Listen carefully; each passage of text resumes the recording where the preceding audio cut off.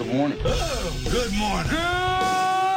Good morning. Coogan Nation, time to rise and shine and start your day with Duval Sports Media Big Steppers. Dan Hicken. You know it! Jeff Prosser. It's a big deal. Gosh, it sure is a big deal. And E to the T. E.T. is in the booth.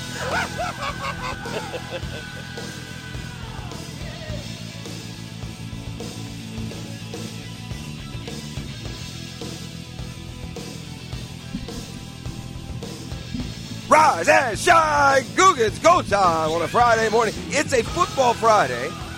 Stand by. But here's hoping it's not our final football Friday, right? It's our final regular season football Friday. Here's hoping we have a playoff football Friday next week. Listen, as the rogue program here on 1010XL, I don't want to divulge too many insider trade secrets, but let's just say this. If the Jags go to the postseason, nobody parties like 1010XL. That's all I'm going to say. If the Jags make it to the postseason and host the Cleveland Browns next week in the playoffs, we're going to party now. So just go ahead and put that on your planner.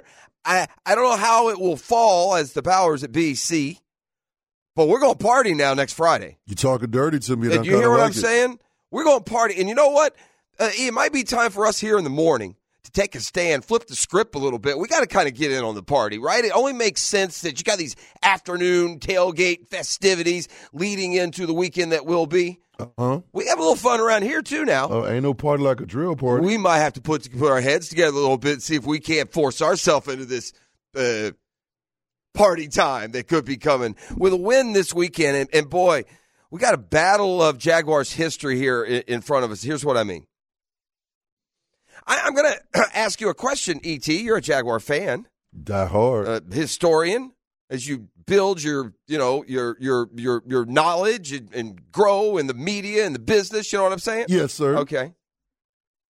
And the Jags have had, really, to be a relatively young franchise, we've had our share of playoff experience. Right? I'm going to play like 16 postseason games through the years. Let me ask you this. How many home games have we had here in Jacksonville in the playoffs through the years? Would you guess? Just, top of your head. I'm not asking you to kind of, I'm going to go 5. 5, yeah, and that's it. Is it? That's it, only 5. Oh. Good answer, friend. 16 postseason games, a rich postseason history. We've had a lot of postseason excitement around here. The Jags typically, this is the good part, typically when we make the playoffs, we get a win. If you're, do the math. If you're at least 500, you're getting a win, and then maybe lose. That's what happened last year. Here's the other side of that equation. 8-8 overall in the postseason with some thrilling road wins. Buffalo, Denver, Pittsburgh a couple of times. Jags are 4-1 at home in the postseason. Ooh. I know it had been a great year around these parts when it comes to home field advantage. We know it's the Cleveland Browns that will be here. I'm not getting ahead of myself. I'm going to set up the other side of this battle of Jaguars history.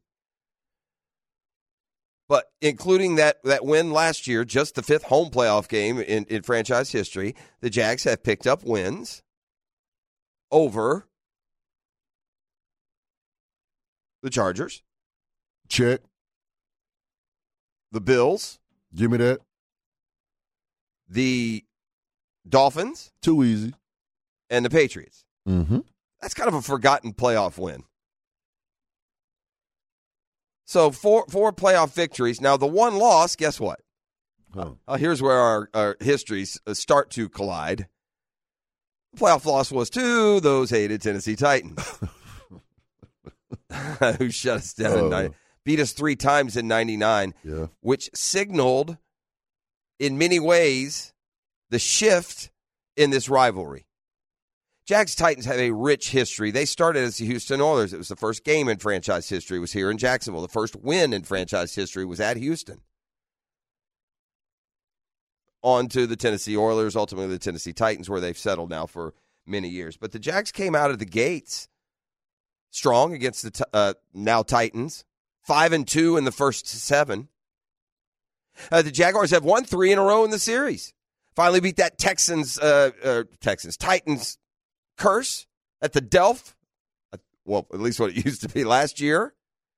3 in a row overall. Trevor Lawrence has had some of his better games against Tennessee. So they started 5-2. They're 3-0 in their last 3. So if you take those 7 games, Jags are 8-2 against the Titans. But you can't forget the 48 in between where we have just gotten blistered. A house of horrors in Nashville, rarely won there through the years. And the fact that it coincides, and basically the baton was passed in 99. That was it. We passed the baton in that playoff AFC Championship game loss. They went on to go to a Super Bowl that year and remain relevant and playoff worthy and a contender for many and most years. And we went off into a wasteland of despair. But in that time frame, 32-16, the Titans were against us. So, yeah, I know it's been 3 in a row, and I know the Titans aren't what, it's funny how it can flip a little bit when one team's better than the other. Not to be lost in the Titans' dominance of the Jags was that other little point. We've been really bad, and they've been pretty good. But, buddy, what a setup for it to all be on the line this week for the Jaguars with that special carrot that I introduced in the colliding histories. We haven't had a lot of home playoff games around here, but when we've had them, we've won them. And this is a year in the AFC where, with that wild card win, you're going to have to go beat the top seed, the Baltimore Ravens, on the road. Am I getting ahead of myself? Yeah, so what? Yeah, I am. But if you beat the Ravens on the road and you're the 4 seed, gosh, the 5, 6, or 7 might be the one that's advanced and pulled an upset themselves. It's one of those years, so who knows if there couldn't perhaps be a couple of home playoff games on the horizon. But, and it's a big old, Warren Sapp-sized but you got to win this week. We need to win this week because, I want to party, man. I've seen what this town does when the Jaguars head into the postseason. It's like a switch gets flipped. Ooh, we lit. Yeah, the bank will rock. I don't care if it's a Saturday afternoon or a Sunday night game. The place will frolic. The Browns will be flushed. And then we'll move on to see how we can do against the top seed Ravens. But if and only if we take care of the Tennessee Titans this weekend. The coordinators met the media yesterday. Press Taylor's offense has struggled from time to time, but make no mistake on what the ultimate confidence level and season-long goal is for this franchise. Well, our goal will never change in terms of, trying to achieve a Super Bowl. So getting yourself in the playoff is the one way to give yourself an opportunity to win the Super Bowl. So I think just creating that environment, creating that culture, creating that expectation, setting the standard for what we expect out of ourselves, and this team, organization, our unit, whatever it may be, I think that goes a long way in terms of, just how people view the Jacksonville Jaguars, and that's something that we value. Expect to be in the playoffs. This isn't the same old, same old. Now when it's on the line and you're in a sudden death game, so to speak. Did I see or dream a stat? This seems like an odd stat that the Jags are 9-7 in do or die games in their history. Is that all they've had? I mean, had more than, well, maybe that's, how can that be? You've had 8 in the playoffs. Where's the other? I guess we haven't been a contender enough that we've had a do-or-die regular season game. We won one last year. Has there been another? Is this just the second do-or-die, literal last game of the year do-or-die game in franchise history? It might be. But maybe that number's right, 9-7 in do-or-die games. Anybody else see that? Y'all hit me on the text line where if you came across that somewhere. I'm sure if I saw it, it was a derivative of some social media post from somewhere, but I think I saw that. Boy, that's an inordinately small number of do-or-die games. Huh. All right. We'll hear more from Press Taylor and his offense as they try and get it going back to full strength. He'll tell us what he sees when he sees Christian Kirk on the football field. Meanwhile, Mike Caldwell knows what the rest of us know. And that is his one Pro Bowler, Josh Allen, has been a one-man wrecking crew. It's really good as a coordinator when you have a player come off the field and says, "I got you, coach."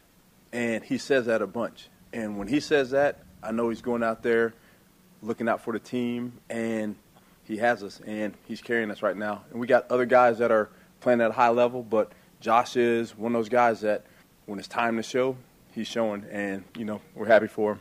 All right, so there you have just a little preview of what we'll dive into deeper here in hour number 1. Captain Kevin Favor will join us next segment. Talk a little about what's happening out there in the fishing holes. We got the Friday 5-pack today. It's ceremonial at this point. The cat is all riled up because he wants to finish first overall. Okay, I'll let him tilt at his windmill and offer up my 5 suggestions for the weekend.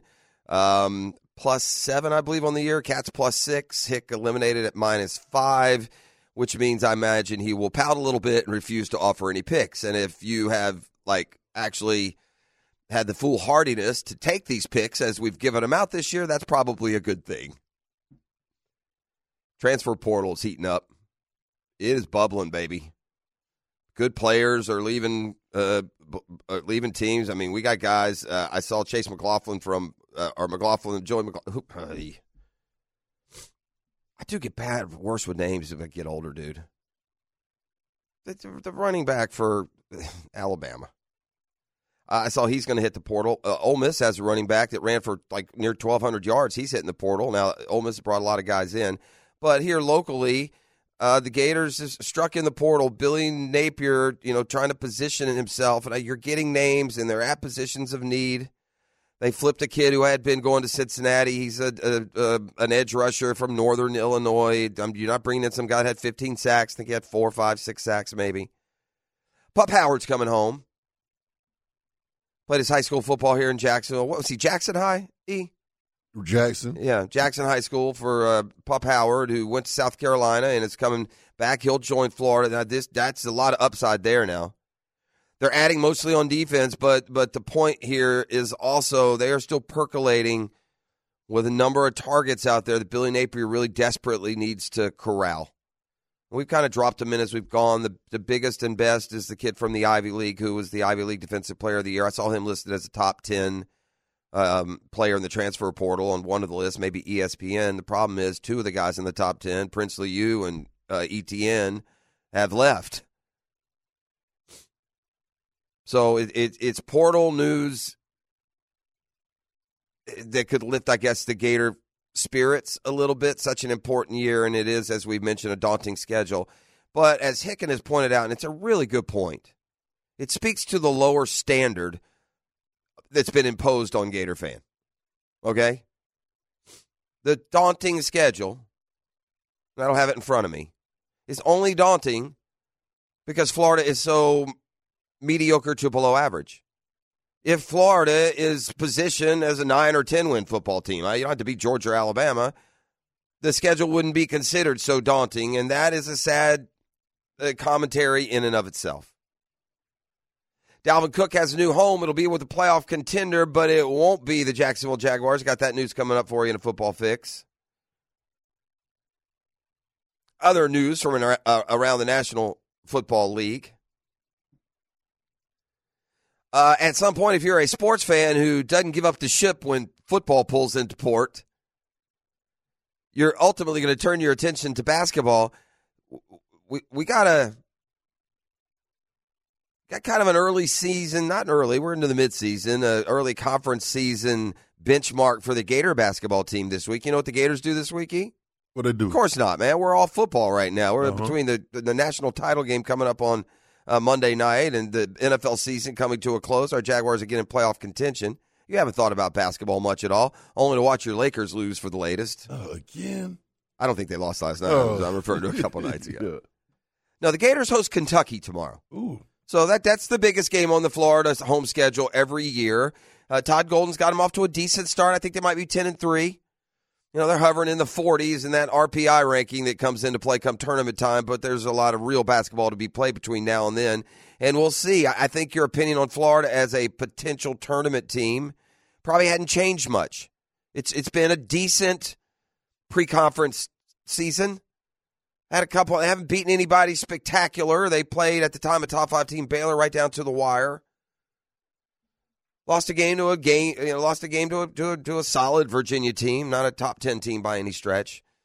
They've beaten Pitt, they've beaten FSU. They picked up some wins over schools that may not grab you by name, but are going to be good and maybe even tournament teams based on the conference that they're in. But Kentucky's a different animal, and the Cats come calling tomorrow. As I said, I imagine there will be more people from Jacksonville at a Gator basketball game tomorrow than at any other game this year. Now, that's not some overpowering football Saturday number, don't get me wrong. But Florida, Kentucky, in Gainesville, always the biggest draw. Since my freshman year on campus, and I would imagine it went back before then. Kentucky is, if the Cowboys are America's team, Kentucky basketball is certainly the SEC's team. They're the benchmark, and it's not even close. Going to introduce, for the remainder of the hockey season, Puck Talk. It's time to get engaged with our Jacksonville Icemen. Hopefully positioned again this year. So we'll kind of get your first season report, let you know the Icemen are off to a 15, 20 game start already, 10, 15 games. So As they say in hockey, yeah, let's do that hockey. Bet we will. So we'll visit with the Iceman head coach and get you set up on what's coming up in the upcoming weeks with them. So got a lot of Friday fun coming for you. Nothing like a football Friday, the final regular season. But hey, knock on the wooden desk. Not the final football Friday around these parts. 4-1 at home in the playoffs. We're tough out here in Jacksonville. I dig that. Let's come back, talk to Captain Kev. I'll take you more from inside the coordinator's mindset with this, just wildly important final game. Didn't think it'd come down to this. Boy, if you'd have asked me 6 weeks ago, is it going to come down, you got to win at Tennessee to win the division, I would have told you, heck no. Or if it did, it would be because either Houston got hot and kept pace, and you had a couple of, 11-5 teams. But instead, we sit here at 9-7, and in must-win territory. Man, let's go get 10. It's GFL Friday. That's Green for Life. You look for those bright green trucks out and about there in Jacksonville, here to make their mark, and definitely trust them for all your commercial roll-off needs. Let's find our fishing groove. Fire up the hotline. All Pro Roofing. Morning, Kev. Morning, Jeff. So, how are you, buddy? I'm good, man. I got a jolt here in the break. Here's what I did, E.T. We're not afraid to go around that kitchen and do a little looking around. Oh, we're not. Oh, I meant to do that, man. See what happened from the day before, and came across just some old, they never think of it. It's not like they put them in Tupperware and put them aside for us, which is fine. So I see just there's 2 or 3 boxes of donuts. The first thing you do is you go to lift it, and you hope you feel some weight.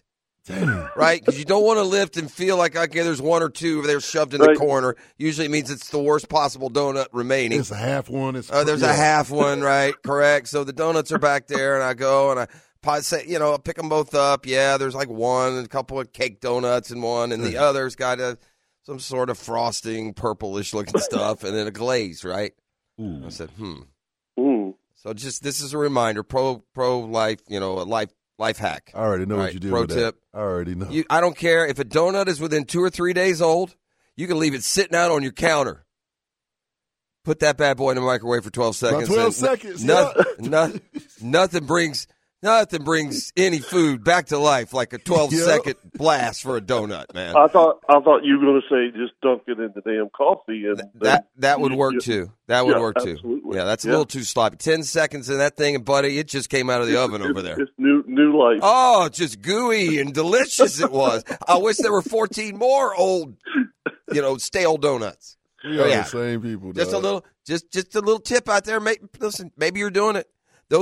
You can leave those donuts. Maybe you brought them Saturday. It's Tuesday afternoon. Throw it in that microwave. 12 seconds. Yeah. You're welcome. And by the way, there's nothing ever left like that there on Saturday mornings. Oh, yeah. I hear you. Yeah. Well, don't kid you. Hey, Proctor's already been through them. hey, don't credit these jokers around here with propriety. There's like 6 boxes of donuts back there now, so that's all they left. All right, so what's happening out on the water? I learned something every time my neighbor goes fishing, right? Okay. This huge irony that I live in is how much I really love fishing, Kev. I hardly ever do it, but I really enjoy fishing.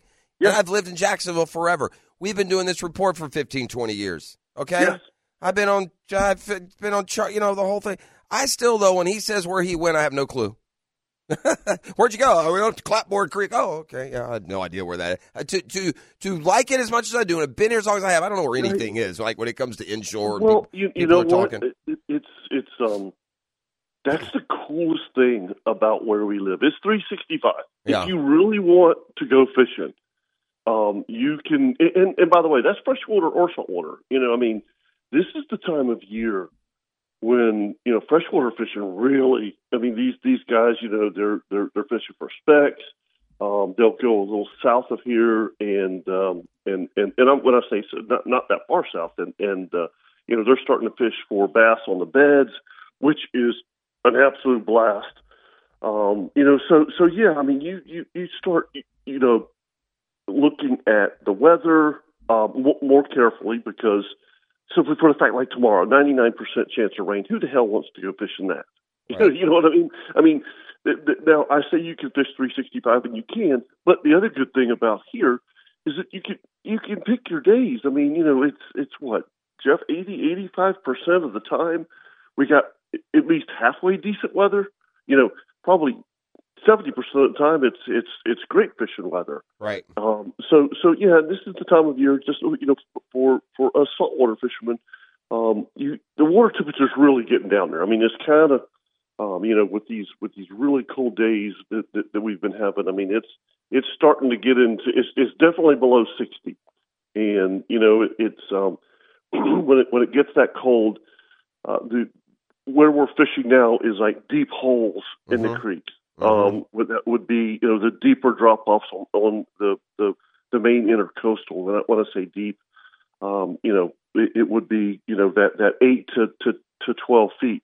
Now, when the tide starts coming in, then you got to think of all of those mud flats that were exposed to the sun, while you had a low tide. And then those fish will rush up there in that 1 to 2 feet of water that time to warm up. So you really have to think a little bit more when it gets cold. But most of us are this time of year. Somebody wants to pay you to go fishing, doesn't think about, okay, do I really want to go out when it's 35 degrees and blowing 15 miles an hour? No, they don't. So honestly, there's a few of us doing charters, but this is the time of year when we fun fish. Yeah, just do some recreational fishing. Yeah, and it's a blast. It really is. I mean, the red fishing is extremely good. The sheep's head fishing is extremely good. So those are just the things you have to talk about. But like I said, more or less the weather, 99% chance of rain tomorrow. So, I mean, I'd blow that off. Nobody's going offshore for the next 4 or 5 days. It's just going to be blowing too much. And then Sunday looks pretty, but I think we're all going to be sitting around watching football on Sunday afternoon. And with that weather tomorrow, I tell you how your boy's day is going to go. 12:30, he'll watch Florida, Kentucky basketball. Then we'll get into the NFL early and late. Well, we got Ravens, Steelers in the morning. What's and then Texans and Colts at night. Colts, yeah, big week for sure. Outdoor show tomorrow. Outdoor show tomorrow. We'll all three be there. Captain Kirk, Jeff, and I, and I'm really looking forward to it. It should be fun. Awesome. Good to talk to you. Happy New Year. Happy New Year, buddy. All right, there he goes. That's Captain Kevin Favor.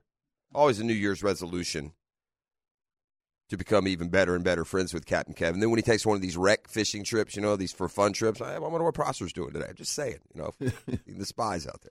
I wonder if Jeff would want to go today. Synergy for the report. This is what I mean about the Gators. Here's what happens, E. If you sit in my chair. Again, full disclosure here. We're transparent. We're your transparent show. We open up the curtain. We give you the dirty dealings of what the inner workings of the business and the industry and the topics and the issues that we go through. We really do. All right? It's pretty clear. I think everybody knows where both Dan and I happen to have gone to school. Right? Yeah. Number 3 broadcast journalism school in the country when we were there, by the way. Thank you.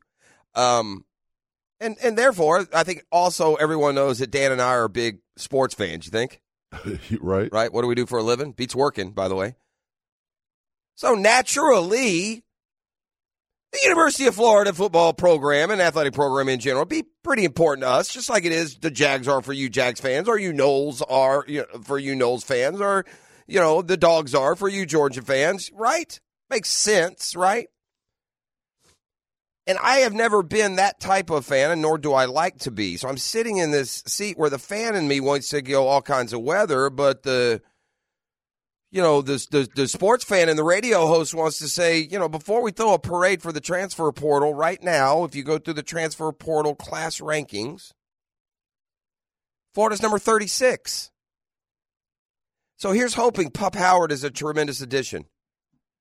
Here's hoping the other dude they got yesterday, George Gums, who had 3.5 sacks. It's important he came, see, because he's an edge rusher. You know why that's important? Because they didn't have a single edge rusher sign on signing day. The two they had flipped. So just to, keep an open eye on both sides. Now, the transfer portal rankings can still be greatly enhanced. Florida has added 6 already. Only one guy, though, who's considered a top 10, top 25 type prospect, and that was the defensive lineman from Penn, Joey Slackman, who you'll have for 1 year. But they've added, again, high school rankings, a 3-star receiver, Shamiri, I think it's DK from Wisconsin, a 3-star corner, Bridges from Oregon, a 3-star offensive tackle from San Diego State. I think they're either set to or have already gotten a commitment from a big Arkansas offensive tackle, but he hadn't really played.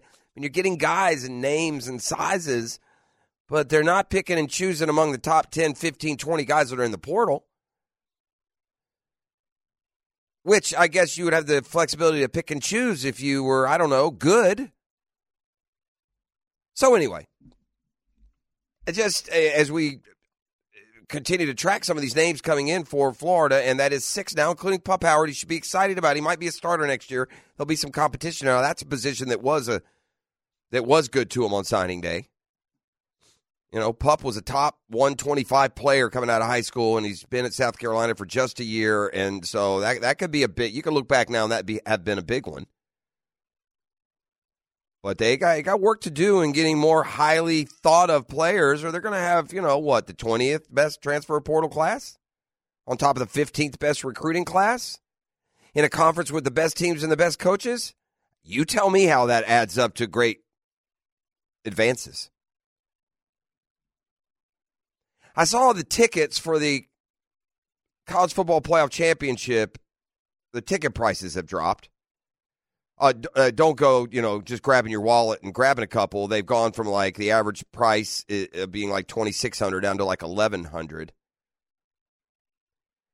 Then I started thinking about what the College Football Playoff has become. And this is a stark reality of football passion. Big Ten plays great football. It certainly has its passion pockets. The Big 12 plays good football. They certainly have their passion pockets. The Pac-10 can run and gun. They've got passion pockets of football. But, buddy, when it comes to the middle of Kentucky, west to Louisiana border, east to South Carolina border, down to the tip of Florida, that's the Deep South. And that entire region is a passion pocket, dotted with Georgias and Bamas and Floridas and Clemsons, Auburns and LSUs, FSUs, Tennessees. And so people notice. Now that gets buoyed by this. It'll be Big 10 against Pac-12 in the championship game. Before we signal a changing of the guard, I will remind you that the first college football playoff matchup, you know what it was? The first year we went to the 4-team playoff, it was Big 10 Ohio State beating Pac-12's Oregon. The next 8, the Deep South said that'll be enough. Here are your winners since Ohio State won in 14. Alabama, Clemson, LSU, Alabama, Georgia. And by the way, if you go back to the BCS era, which started in 1998, so 98 to 23 is 25 years.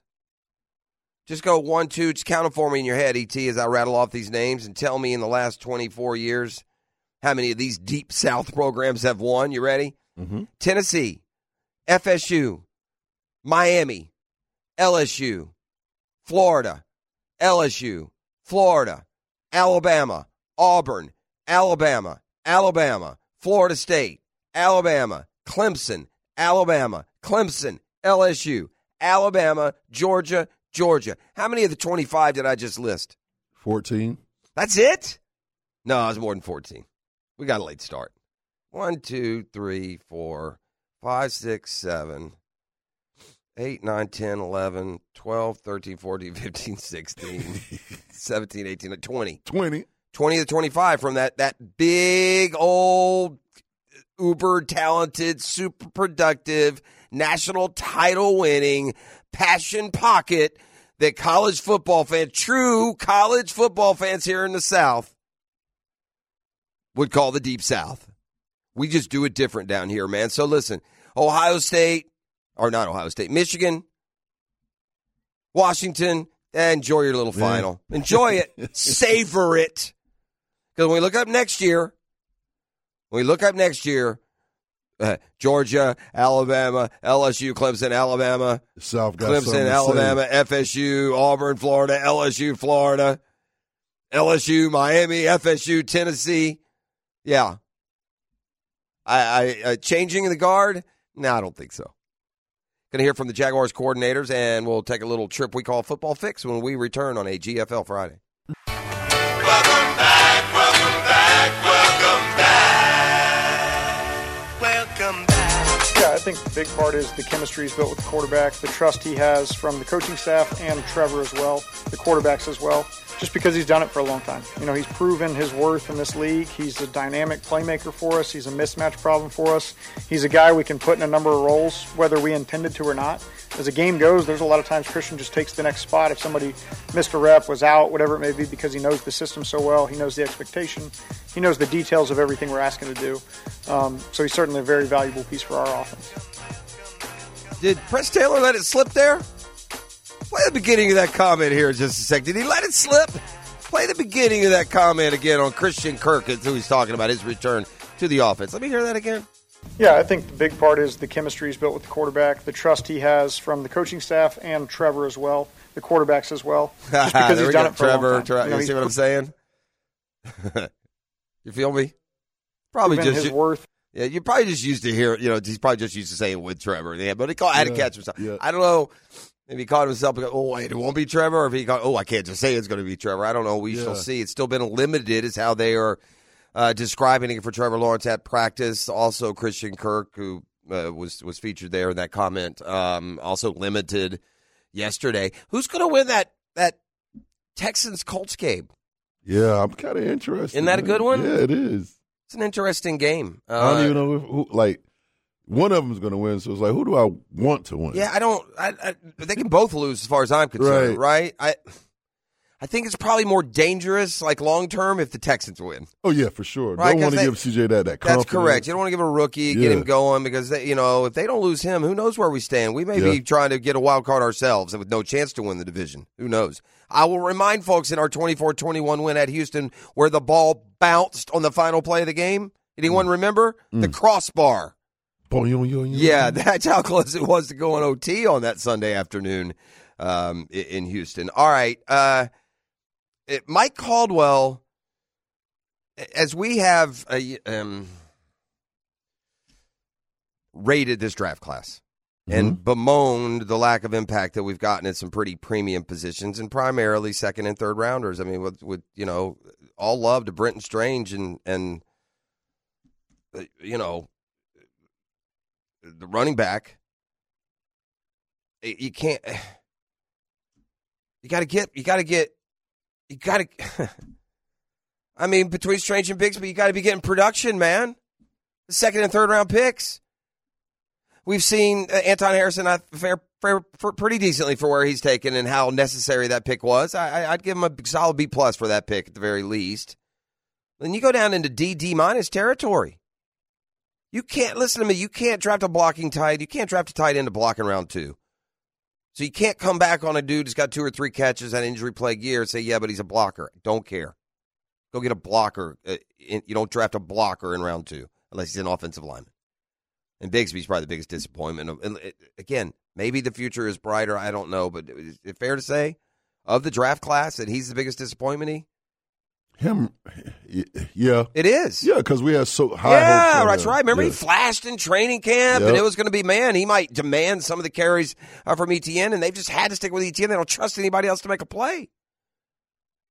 But there is a guy that's tucked down and started the year injured, so he didn't get his chance to flash out of the gates, but he has caught the attention, certainly of some Jag fans and of his coaching staff, and I'm talking about the 6th-round safety out of Texas A&M, Antonio Johnson, who down the stretch, his coordinator Mike Caldwell says, is emerging into a real playmaker.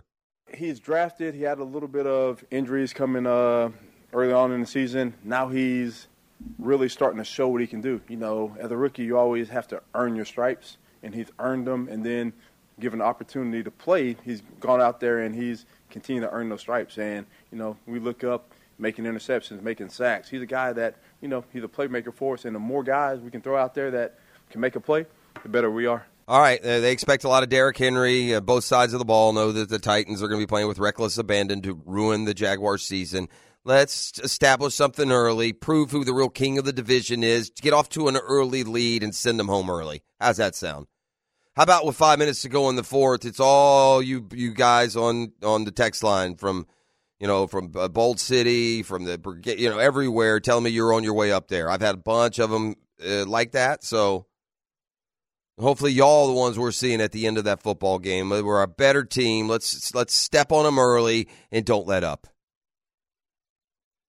Probably a good game plan for getting out of Nashville with a win and then home for a playoff game where we've been pretty doggone good. You got to have a longer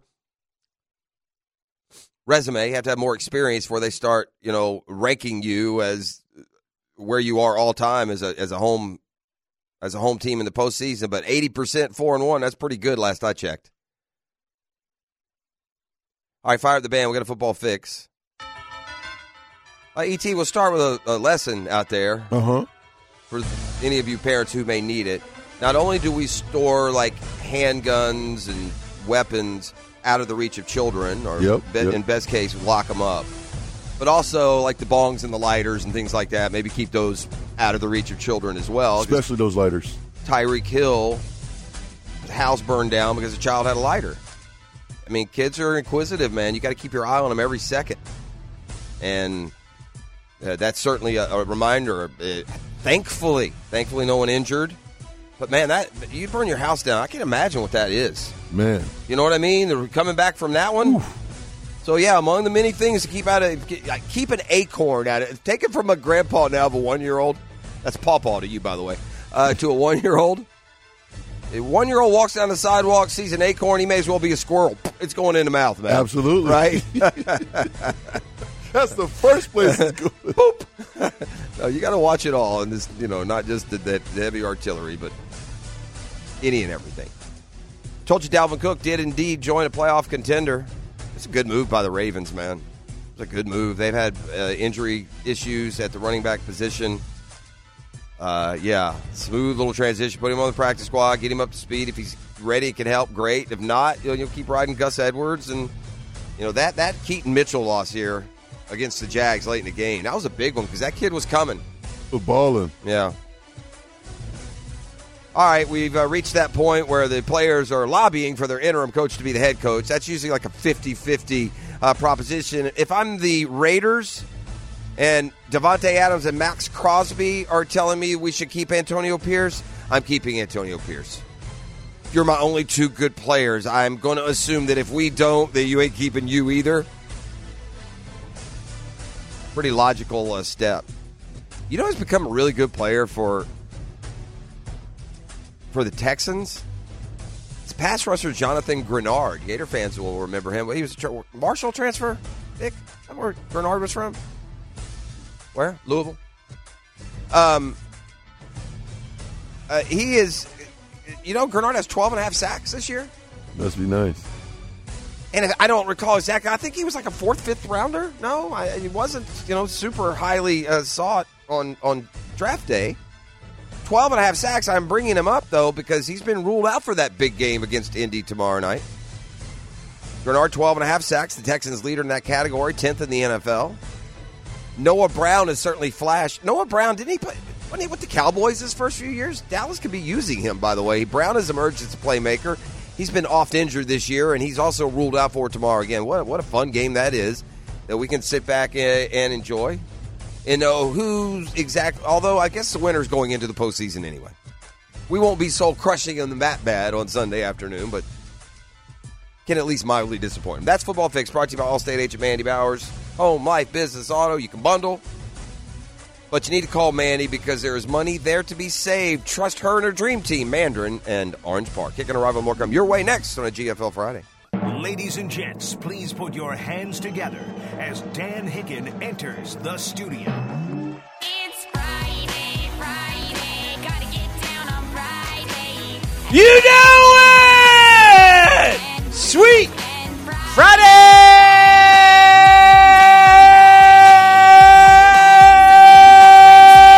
With emotion, please. Hey! Ho! Hey! Ho! Oh, dear. Ooh. Friday, stay out of the picture. You're wanted. Yeah. Stay away. Yeah, we're not. We had some issues this week with her. Bail bondsman called again. She's our girl. I got to take care of her. I know. Starting to get expensive though. She walks a fine line sometime, but Lee Lockett told me this is the last time. Yeah. Pro bono work. Okay. It's not happening anymore. Friday ain't cold with that little thing on. Yeah. I know. Man. Come on, man. She looks cold, if you know what I mean. Jeez. It's older now. I mean, Focus Friday at some point. Yeah. You've got to grow up. Yeah. It's good I to don't be know. here. When did we turn from Friday being awesome to now we chastise Friday? Friday's here for a reason. Friday's awesome. Okay. She's the best. All right. Good to be Nothing here. but good things to come. Yeah, that's correct. Good to be here on a huge Friday because we have a huge Sunday in the making. It's do or die time. The season's on the line. Are we playing next week or not? I need to know. I say yes, but who knows? I think we will. Well, we better be. I pointed this out earlier. Thanks for being here. We got we got two big slices of Jaguars history that are butting heads right here, and one is our just horrific record against the Titans throughout the history. The first 7 games and the last 3 were 8-2. The problem is the middle where we just get waxed 1,000 ways to Sunday. Yeah, but the other side is if they do win.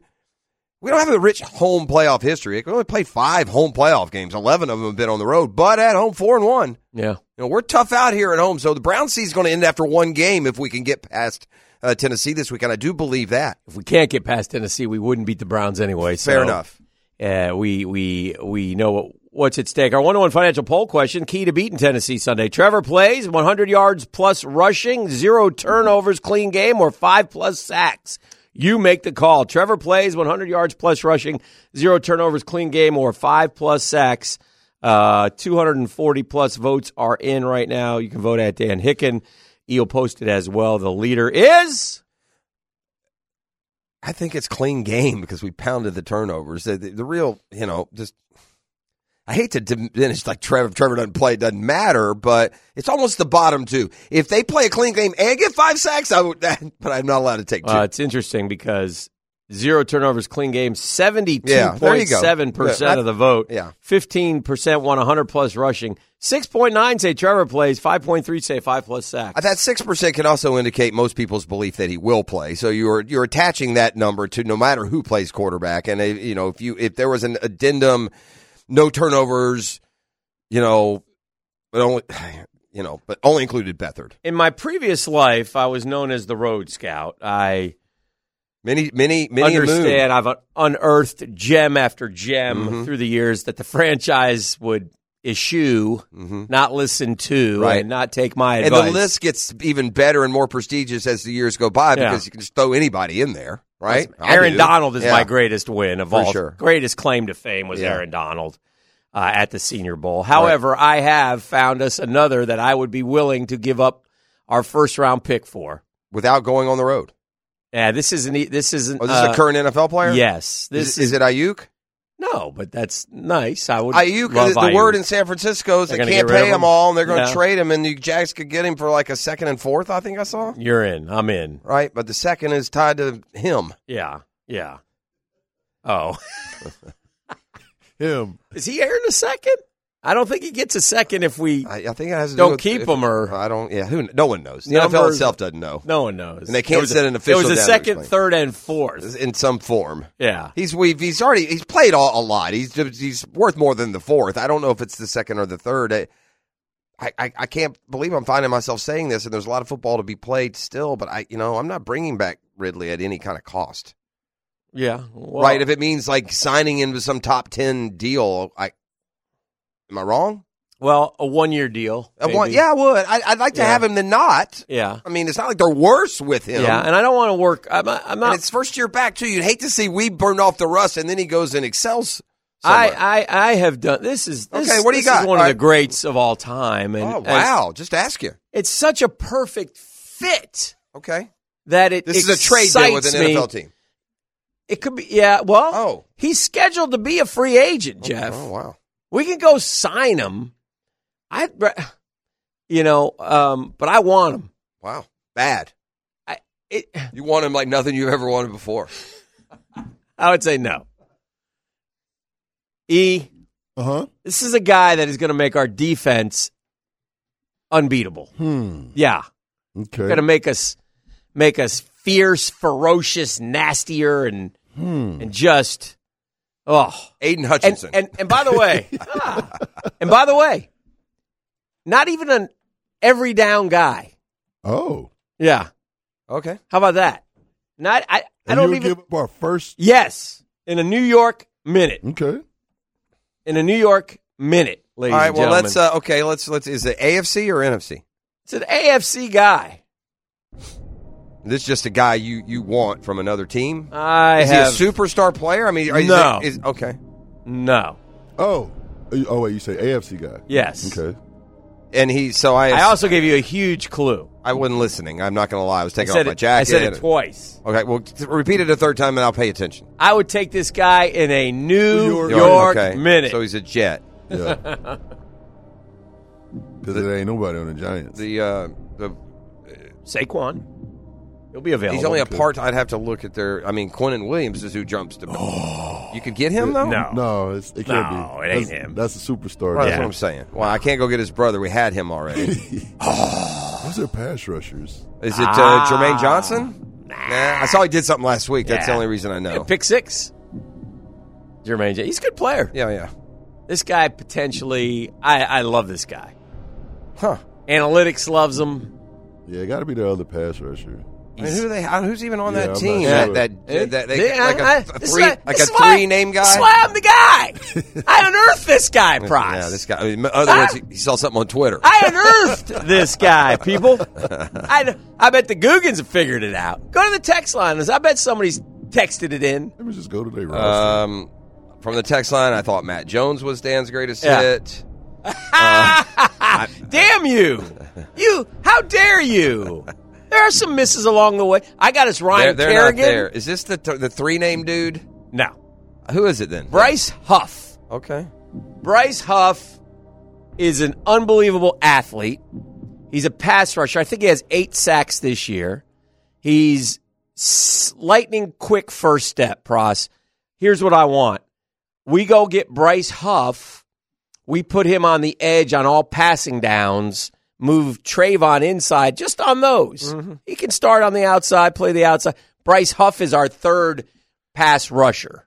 Well, here's an interesting. He's kind of like Jan, okay, in a way, We're- because I don't know he's how second on their depth chart. He doesn't have a lot. He doesn't have as many. Like you say, he's a part-time in player. terms of snaps. Yeah. He's second in the NFL in terms of sacks per snap. Okay, well that makes sense. 8 Yeah. sacks. He's But only I got don't know 17 other that. I tackles. don't know. I'll let him compete, but I don't know that he's ultimately a starter. He might be. Well, you hit on something else, and we're not the show that just overwhelms you with press conference sound bites as we go through. But Mike Caldwell did say this yesterday when it comes to Trayvon Walker and something that we've talked about. I mean, isn't it ultimately in the best interest of the franchise to make him a wrecker from the inside Right. and pair another Allen type pass rusher on the outside? And that topic did come up yesterday.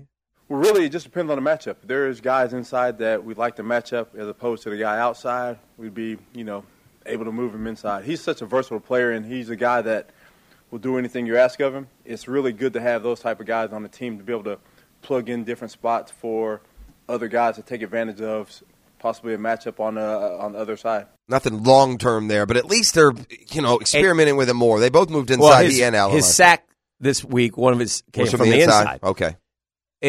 Huff, you're not going to have to give up a first rounder, I don't think. It doesn't matter. With all due respect, Coach, it doesn't matter on the matchup.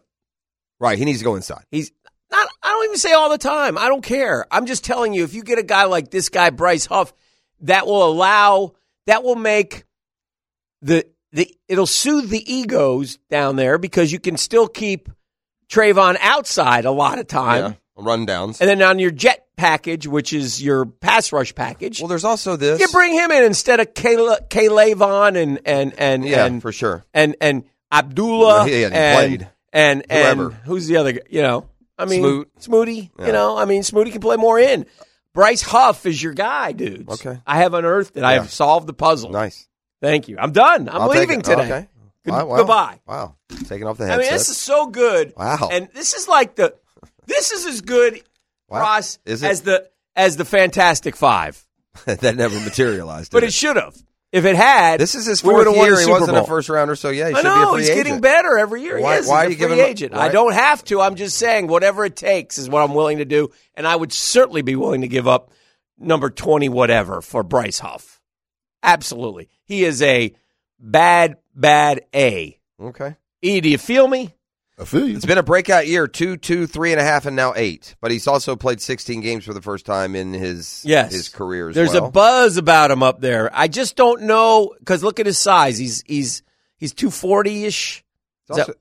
What's his size? 255, 6'3", 255. So I don't know how he is against the run. He may not. College, please, for Bryce Huff. Memphis.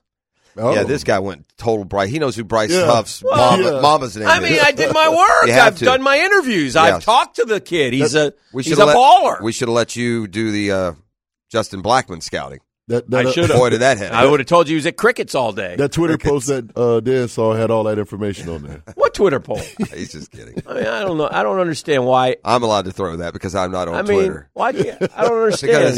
Yeah. Why do you guys degrade not you guys. me? I'm the not Googans how with did I Matt degrade Jones. You? I didn't degrade you. Here's the shocker. Degrading has come, and it's been from sources other than me. Yeah. Rather than exclusively me. It should be, gee whiz, Dan. You should get Balky's job. That's great work. Man, Dan, I knew you were the smartest football guy I know. Boy, Dan, you really get the X's and O's. Boy, gosh, Dan. It didn't come like that. You did your homework on this one. Instead, I got snarky Matt Jones. Matt Jones was your guy, they said. He was my guy. Boy, I had to coach Matt Jones, too, because I would have motivated him. Yeah. And not let him get into the other stuff. I know this on a good authority that Matt Jones literally left contraband in a golf cart here locally, and he didn't leave. No. The reason I know this for sure is because then he happened to call the cart guys and ask them to pull it out for him. Can you get that contraband out, please? Yeah, and I'm not talking about. I'd like to see people get excited about my. This isn't the lowest level of contraband. Let's just say that. To see people get excited about my Bryce Huff unearthing. Good. I saw him standing on the sideline. My dog did his work. My bad. Thank you. Yeah. Thank you. Well, good. Go get it. Now go get him. If he's a free agent, then make him the priority. I don't see, it'd be nice to build the offensive line from the draft, but we don't seem to be accomplishing that. No, Hick did not want to trade up to take Gabbert. Never mentioned him. In fact, I had J.J. Watt there, Mr. Texan fan. I don't know where Charlton K. Gainey. Yeah. Go put your J.J. Watt jersey on and remember that's who I wanted. No, I don't know. They also say that you're way overvaluing. You're killing the franchise. That's a fine. third or a fourth. What I'm telling you is this: get him. Yeah, and I hope the Jets aren't listening. They'll ask for 2 firsts and a third. What I'm telling you is this.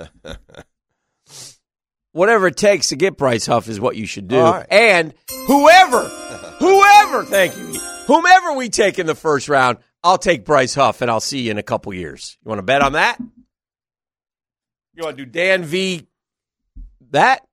We can do it. Anyway, I'm done. That was it. It's a name that's now officially on the radar. Yeah. And I'm just telling you guys, I'm telling the boys down there, listen, all you scouts down there who know way more football than me, when you head in this morning, a couple of you are listening, you go in and you go, hey, man, I got a name. Bryce Huff. Don't be embarrassed because Hicken threw it out there. Don't be shy. Don't mention it. Yeah, don't even mention it. Don't be shy. Run with that.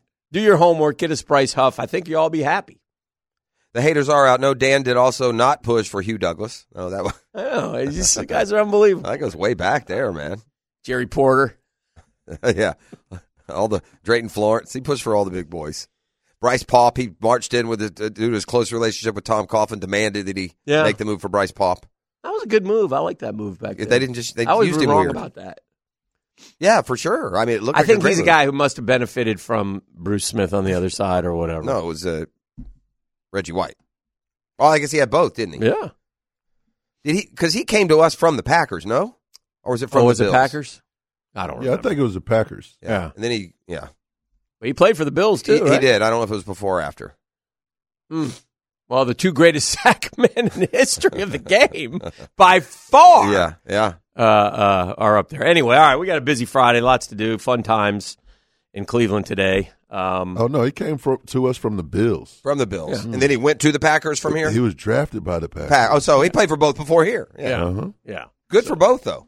Yeah. But to your point, he was on the other side of Hall of Famers, arguably the two very best. Shazam. Wonder why he didn't work.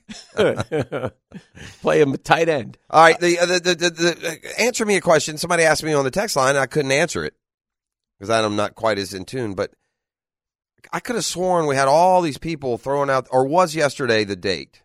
Was yesterday the deadline? For what? They've been talking about this portal deadline is here, and yet I'm still seeing more going into the portal. Was it January 4th? Maybe that's what it was. A very, very dirty move by Ohio State. We'll talk about it in the 10-minute drill in the portal. Extremely Bush League. Okay. That answers your question when we come back. Okay. Yeah. All right. That's what we call in the business a tease. Oh, you won't want to miss it.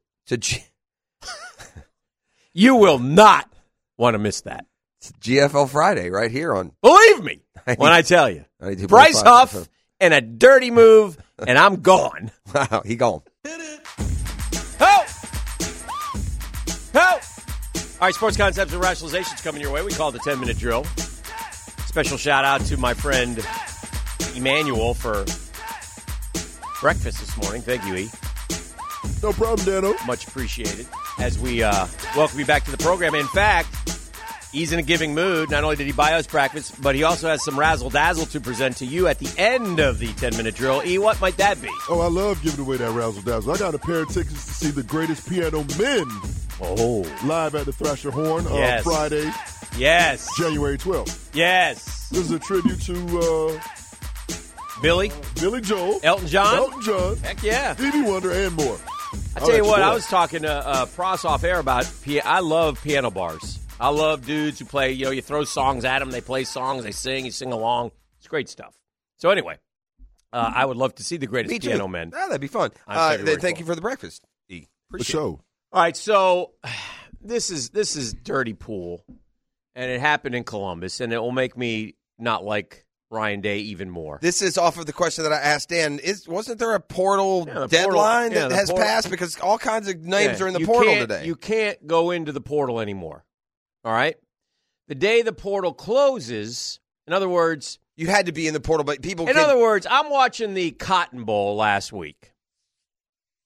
Let me just clarify for those because I understand where you're going. What you're saying is we have passed the deadline to declare for the portal, can't go in the portal. But there's a period now that you can move, and it's about a month, isn't it? For what? Now that you're in the portal, you have about a month to make your decision. Yeah. Well, no, I think Florida's classes start Monday, so that's why they're busy this week. So I think I don't know if you have to be in before classes start or whatever, but certain things, there's certain parameters, but yeah, it's. There was a deadline though that passed, correct? As far as entering it, yes, and it was like yesterday or today. Yeah, the 4th. I think it was yesterday. So I'm watching the Cotton Bowl, and the announcers who sit and talk with the coaching staffs pre-game were talking, and I don't remember who did the game, and they were saying, we've talked to Ohio State, and they say they're not in the portal at all for quarterbacks. They're not going to get at any quarterbacks. They like their guys. They like 33. I believe his name is Devin Brown. they like this backup kid who was forced to go in. Well, if you watch that game, Devin Brown got injured right away, and the other kid was not good. They were scared to let him throw. So I'm like, man, they're crazy. That's just dumb. Now, but I'm assuming they must have stayed strong with that, and lo and behold, the day that the portal closes, in other words, now Devin Brown and all these 5-star backups who are in Columbus can't go into the portal. Oh, so that's why it's dirty, because you trapped the ones you had. You screwed those kids over. Ohio State got Will Howard. Yeah. It was a good one from Kansas State. Who left Kansas State because he was going to lose his job to the kid who played the bowl game for them because he can run a little bit more than Will Howard, who's not a bad runner, but he's more of a power runner. The sad thing here, too, is Will Howard is good. I don't think he's the difference maker in Ohio State being a national champion. No, but you got to have a veteran. You can't. Yeah. If Ohio State had gone in with those quarterbacks, and again, I'm not faulting them. What I'm faulting them for is them not telling their guys, "Hey, listen, this is we're going to go. We watched you guys play. We're going to go get a quarterback," right?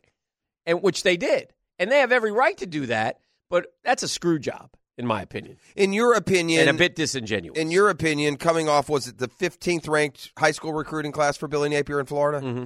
What would the transfer portal class ranking need to be to make you feel good about the supplements that need to happen to like what's an acceptable season next year? Not dream. What's acceptable?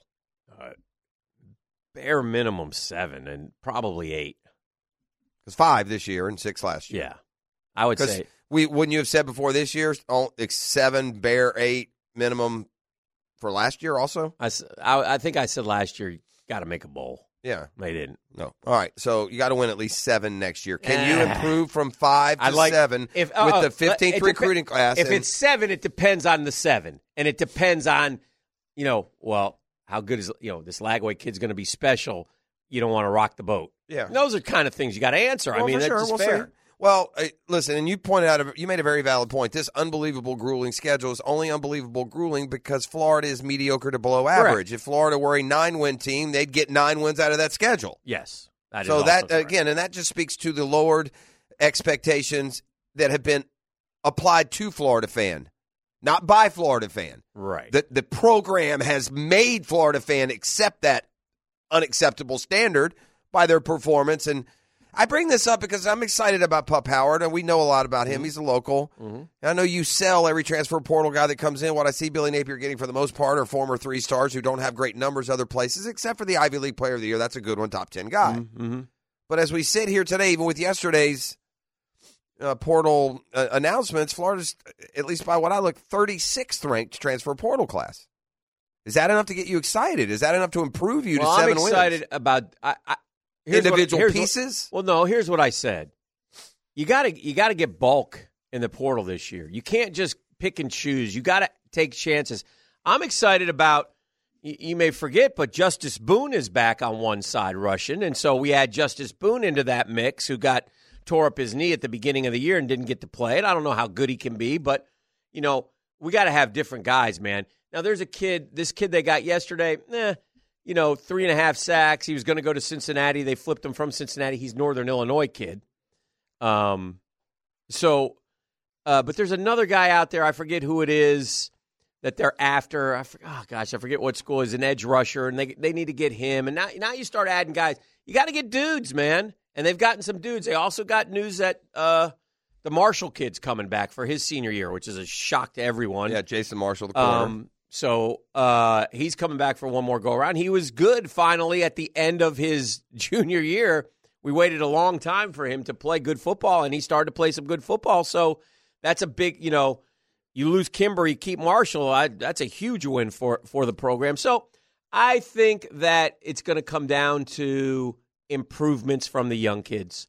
I think it's, Pup played, I saw Puppy played like 100 snaps, a lot in coverage. I don't know the whole story behind why he didn't play more or did play more, why he's come home. I'll get that eventually, but I'm just glad he is. I think it's not fair anymore to sit there and say, if a kid's coming for his junior or senior year process, it doesn't matter what he was coming out of high school because he has made what he has made. If he was a backup at a certain school, then he's a backup at a certain, there's no guarantees. You see what I'm saying? Of course. So it really doesn't matter that this kid was a 3-star. It matters that while he was at Oregon, he had 4 picks last year. Oh, okay. That's good. Yeah. So, yeah, I'm not going to – Wow, that was a terrible shot. I'm not going to I know we're not done yet, and I think there's a couple more offensive rebound. I know there's more dudes to come, but I'm okay with I'm more than okay with what they've done so far in the portal. So the 36 doesn't matter. It matters, but that's one man's take. There's still players out there, and look, I mean, Is there any chance that they could get that receiver? What's FSU in the portal right now ranked? Let me look up. Just out of curiosity. I was looking at a Florida story, so I didn't. But let me get. Mm-hmm. While you do that, let me rattle off this schedule, and you tell me what you think about this schedule. If you're an SEC program, okay, a good SEC team, I'm giving you a good SEC team, and you tell me if they're going to win or lose. Murray State. Who? Murray State. What are we? This is a good SEC team. Playing schedule. football. Yes. Okay. Murray State. That's a win. Buffalo Bulls. Win. Boston College Eagles. Win. Vanderbilt Commodores. Win. At Texas A&M. This is Missouri, by the way. Okay. Win. Okay, they're 5-0. At UMass. Win. 6-0. Auburn at home. Tough game. Yeah. Win. 7-0. At Alabama. A loss. 7-1. Oklahoma at home. Iffy. At South Carolina. I'd say that's a win, though. At South Carolina. Probably a win. At Mississippi State. Probably a win. Arkansas. Yeah, win. Yeah, Bama. They play Remember Bama. we talked about Missouri the other day, and you thought, easy schedule. Manageable. Right? Yeah. I mean, there's no LSU on there. It's a great schedule. I mean, you have got to you literally could be the favorite in the SEC. Oh, there's no divisions next year, right? That's right. Just one big conference. Yeah. You literally could be the favorite to be in the top 2. Are you in the lines with the portal now? In fairness, the names are out there, but the teams haven't really struck their goal. They're working hard, so you can go from low on the list to high on the list pretty quickly. Yeah, based on which of these top. Do you have FSU's ranking? Yeah, they're not in the top 50. Yeah, they haven't gotten anybody yet. So, and they're good at the portal. Well, and they need the portal badly. This isn't piling on FSU fan. Part of 63-3 is this. That's what you got coming back. My point is, though, that FSU is a standard in the portal. Yeah, for 2 years. So we shot, and I know that there was disappointment that they didn't get the Purdue kid who ended up going to Texas A&M. He was an edge rusher with 10.5 sacks. So here are the portal Quinshawn Judkins went into the portal yesterday from Ole Miss. And he's a running back. He's 1,200 best running back in the SEC, arguably. Yeah. And now I find it odd that all of a sudden the word out of Mississippi is what a bad guy he is. Bad teammate, bad this, bad that. Oh, okay. So it's fair for Ole Miss to add 10 guys, great guys. Well, in fairness now, and I don't know any specifics, but you hear implications that about other guys, including one from Florida who went to Ole Miss. Yeah, I read, you know what? Princely did a real good. Are we off of that narrative? Did you hear that? Maybe not the best dude in the locker room. Maybe not the best teammate. Dude. Maybe That's not the all. best I'm not saying. I read an article on Princely, an exclusive interview on one of the sites. Sorry, I can't give you credit, but you can find it if you follow all the Gator sites. I just don't know which one it was, but they do a good job. And said a lot of the things that we all think. Comparing Mullen and Napier, and Mullen's a really good coach, guys. You could tell he got detached as the bad season wore on. But Napier really cares about us as individuals. I almost feel like Napier might be too nice a guy. Like with Princely, he said, well, he told me he wanted me to stay. He told me 2 different times. And the money is exactly the same, he said, for Ole Miss and Florida. So why did you go? Well, the defensive coach there coached at Alabama with maybe Will Anderson, and he showed me how I was going to get to the NFL. And so I thought maybe a change would be good for me. So that's pitiful. It doesn't make a lot of sense. You got a guy who doesn't even really want to go, and you don't have enough magnetism to keep one of your better players. Well, you don't have a guy that can sit down and show him, well, hold on, they're showing you how to get to the NFL. Well, come on, man. Well, he's not going to Bama, Hick. That would make sense. I know, but every statement you make is so anti-Napier that you just can't hold back your distaste for him. 36th is terrible when they're doing positive things and getting players, or that why can't he keep Princely? Or I just said, like, the whole point of me saying this part about Napier is that he's viewed by the players, like he even referenced, like, when Mullen was there, we said, Coach, we keep getting tickets for parking here. And he goes, well, then don't park there.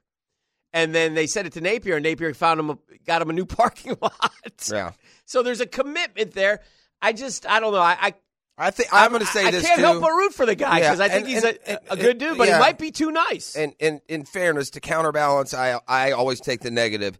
The ears are awful sensitive on some in Gator Nation, too. Yeah, but not for me, because I understand what he's got to do. You know me every day, and sometimes you correlate what we talk about in all realms of things into what I just said. Yeah. What I just said that's not... Gator Nation is more like you than like me, I think, at this point. Again, then I would side Which on... I get. I mean, it's 2 straight losing years. I get it. It's beyond the 2 straight losing years, though. Yeah. We're an embarrassment. He's embarrassed the program. That's what I mean. Yeah. Yeah. I mean, when did you go to school at University of Florida? 81 to 85. Yeah. How many losing seasons since you went there have there been?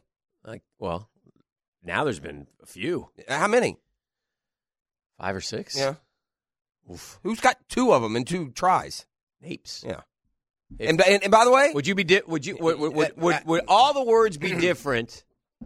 And I'm not. That's fair. No, go. Would all the words be different if they had beaten Arkansas, Missouri?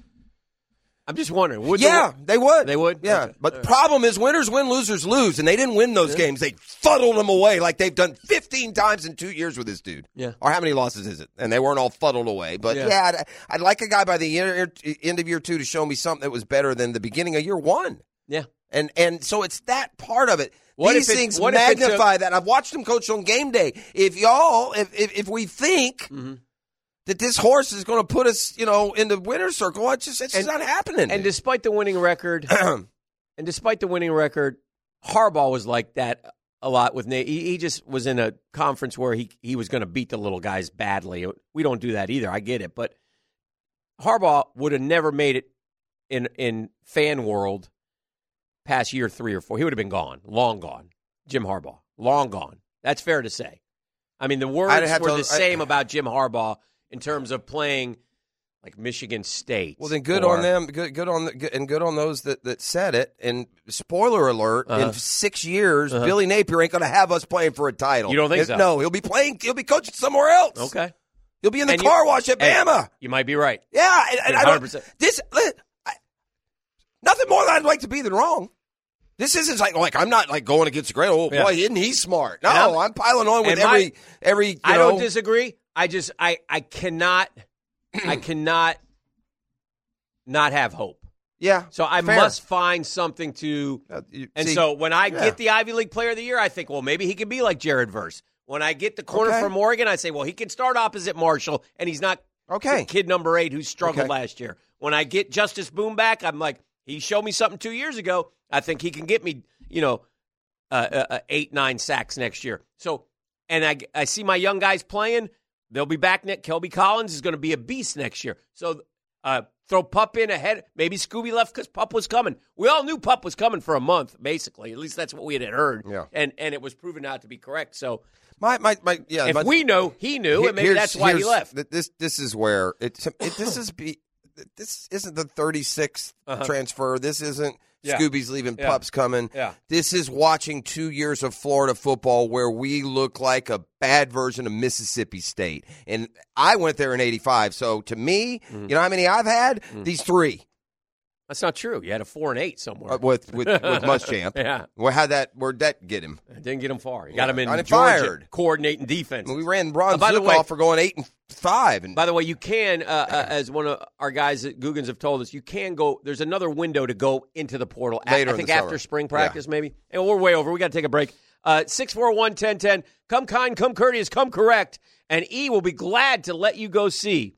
Sing us the song, you're the piano man. The greatest piano man Sing us live. a song tonight. At Take it, Jeff. Thrasher Horse Center on Friday, January 12th. Holla at your boy. That's a little preview. We got the listener coming up next segment. Yeah. E, you do you in there, my man. My bad. I think he's got chicken on the brain in there or something. All right, listen. you can count on your esteemed morning crew.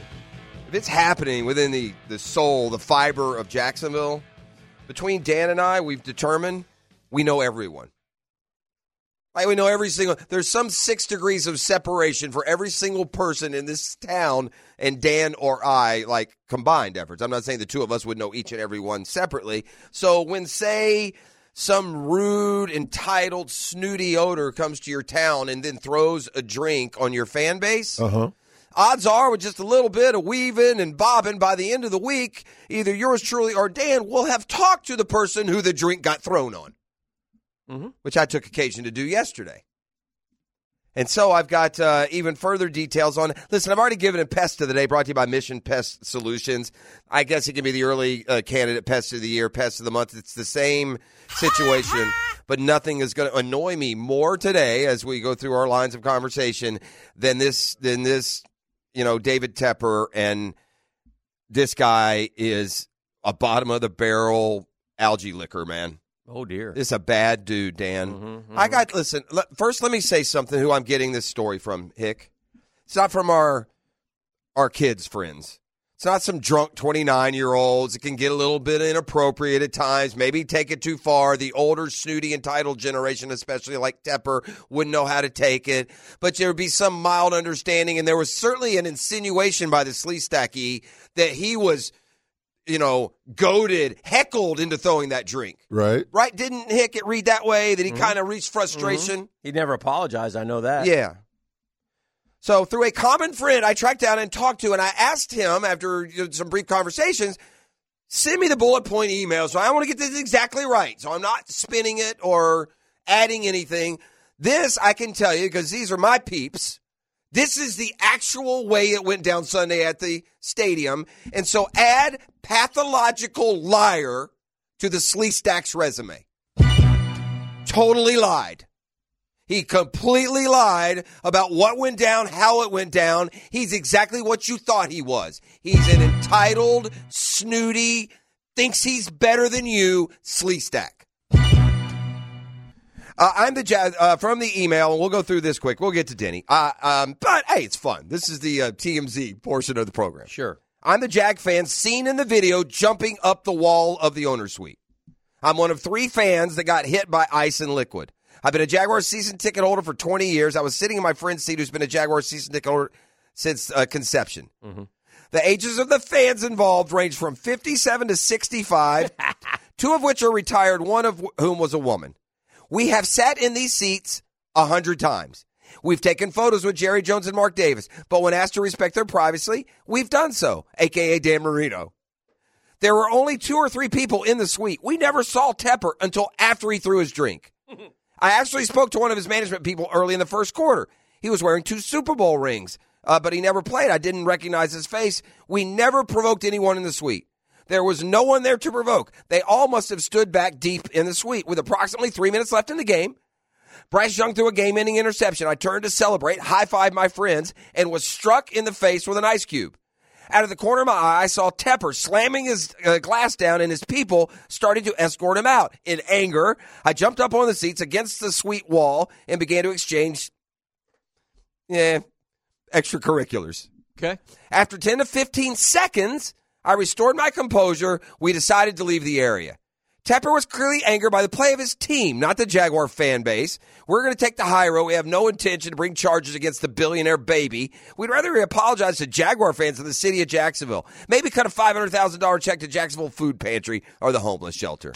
Clap it up. Yeah, so this guy, the Sleestack, is every bad cliche that a billionaire could be. I like that. Ba-boom. Quarterback whisperers. You want to take this real quick or no? We have time? Yeah, give Charlton K. Gainey 1 minute. Okay. Mr. Tennessee. He's already annoyed me today because he's lied on the text line designed by Lifetime Enclosures. Go ahead, Charlton. Good morning. Just had to poke the bear a little bit. Hey, real quick. On this SEC championship next year with no divisions or anything, I need to know now from the geniuses in Birmingham, how are we going to determine the 2 teams are going to play? I'll answer that for you, Charlton. It's Alabama. They're in, and then someone else. Yeah. Yeah, I mean, I need to know what do we have to do to keep Alabama out if they have one loss? They're going to find a way to get Alabama in, and then whoever else Alabama will play. That's what they're going to do. By the way, I also wanted to give a shout-out to Bachman and the Chiefs. Sorry we pounded you 35-0. Next time you think you can play with the SEC, you better find some boys. Go Vols! Yeah, ruining weekends. Shout it's Mr. out. Tennessee. That's impressive. Quarterback Whisperer is next. The Pest of the Day is brought to you by Mission Pest Solutions. Listen, when you call 944-PEST, you'll speak directly with the owners. By the way, veteran and locally owned and operated since the get-go. Mention 1010XL. You get 25% off your initial pest or termite protection service. Locally owned, I said, and operated, veteran owned.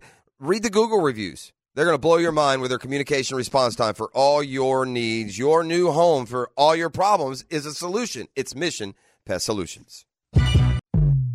All right, the man, the legend, Denny Thompson here. Denny, good morning. Good morning. Denny, some numbers here on the text line designed by Lifetime Enclosure. I don't have any reason to believe they're not true, but so far, 2,026 athletes have gone into the transfer portal, 688 committed.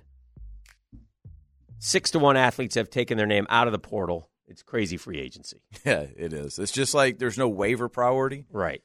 So it's that's the only difference in this and the NFL. It's I mean, if you're Alabama and you're these guys, you continually get the good guys. But if you're not, then you have to wait on those guys to kind of fend through who they want before you can even get active in the portal. There's so much going to happen in the next week in the portal. And then again in May, it's going to be insane in May. All right, so some new business here. One of your guys now is the kid from Washington State you'll be working with, right? Cam Ward is here for draft prep. Who went through an interesting free agency in that, okay, he had a really good year at Washington State, and clearly Miami and FSU wanted him, as well as others, but it seemed like it came down to Miami, FSU, but then there was some or the NFL. Ultimately, he decided the NFL. Yeah, I think he was there most of the time. It seemed like. I haven't really talked to him about it. So he was more NFL, you think? It seemed like he was just kind of done and ready to move on, was the read I got early on, because this draft prep process is planned months and months and months in advance. Right. Only to be destroyed when people decide to come back or come out or whatever. Nothing I can do. Yeah. But I was under the impression, and this is more Will's contact, that he was always coming. And then all of a sudden, like you said, it just like he was the name on SportsCenter every night. Every night, yeah. That people were talking about. But to his credit, he just stuck with what he wanted to do, because I'm sure there was plenty of money there for him. Now, FSU has had much success in the portal, and they have DJ Uwengalele. I don't know how to say his name. Yeah, I think it's but like something like that. Okay, so what do you, as far as you know, your guess, your surmise, you're closer to it than us. Would FSU tell DJ Ugalele, look, we're waiting on Cam Ward, so if we get him, we won't be pursuing you, but you're our second guy, and we'd love to have you if, or how does that, like, how would that be phrased to DJ Ugalele? FSU may, because FSU is one of the more... They're very honest. More honest staffs. Right. But I would say as a general statement, no, that wouldn't happen. What would happen is you would just schedule the visits to where you feel like you know what your number one is going to do before you have to have that awkward conversation. But, I mean, I also think in this day and age, if you're DJ... I mean, you can read what's going on, right? You might as well be honest with the kid. Right. And on some level, like, dude, Florida State is only after two quarterbacks. Don't get gripey about that you're number two. Just be happy you're one of the two. So I would think with today's day and age, with how fast news travels, there's news about our guys that, y'all, I hear from other places before I hear from our guys. It's crazy. Yeah. I think honesty is the best policy. I heard you guys talking about the transfer portal and deadlines and stuff like that. Now, they can go back in the portal after spring ball. Yeah. But then it's too late for some, like, quarterbacks and such. It's tough for a quarterback. Yeah. I mean, you're going into a tough situation at that point. Because you want to know, you got a whole spring, you got to know the offense by the end of spring ball. The value is not in the practices. The value is in being there for all the meetings. Right. From January all the way through, and then throwing with your boys at the facility at 10 o'clock at night. Right? That's what you're missing out on. But, yeah, the honesty's gone. In the sport, but I hope that on some level it all comes back now that we're out in the open with money. So one more thing for me, do the stars now, are they signing basically, forget NIL or national and LIs, Yeah. national letters of intent. We all sign those, and that gives us our scholarship. Is there now a contract as well for certain players and money involved and such? Yeah. After they sign, after they get there, usually at that point they'll be engaged with whoever the collective guy is. And there's usually it's not what you read. Like what you're reading are the best of the best of the best of the best. Right. The average college guy is still he's not wealthy.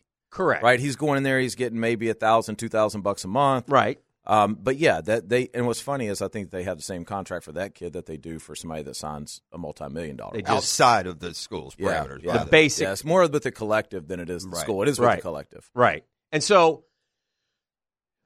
like Arch Manning said, it wasn't $3.2 million. He said he wasn't making what Brock Purdy was making. Right. That's Arch. So, but let's say the going rate for a quarterback is like $1 million. Will a quarterback make $1 million? If he's got, as far as you know, there's two scenarios. Yeah. Here's what happens: is if you're a 5-star kid, you can write your own check.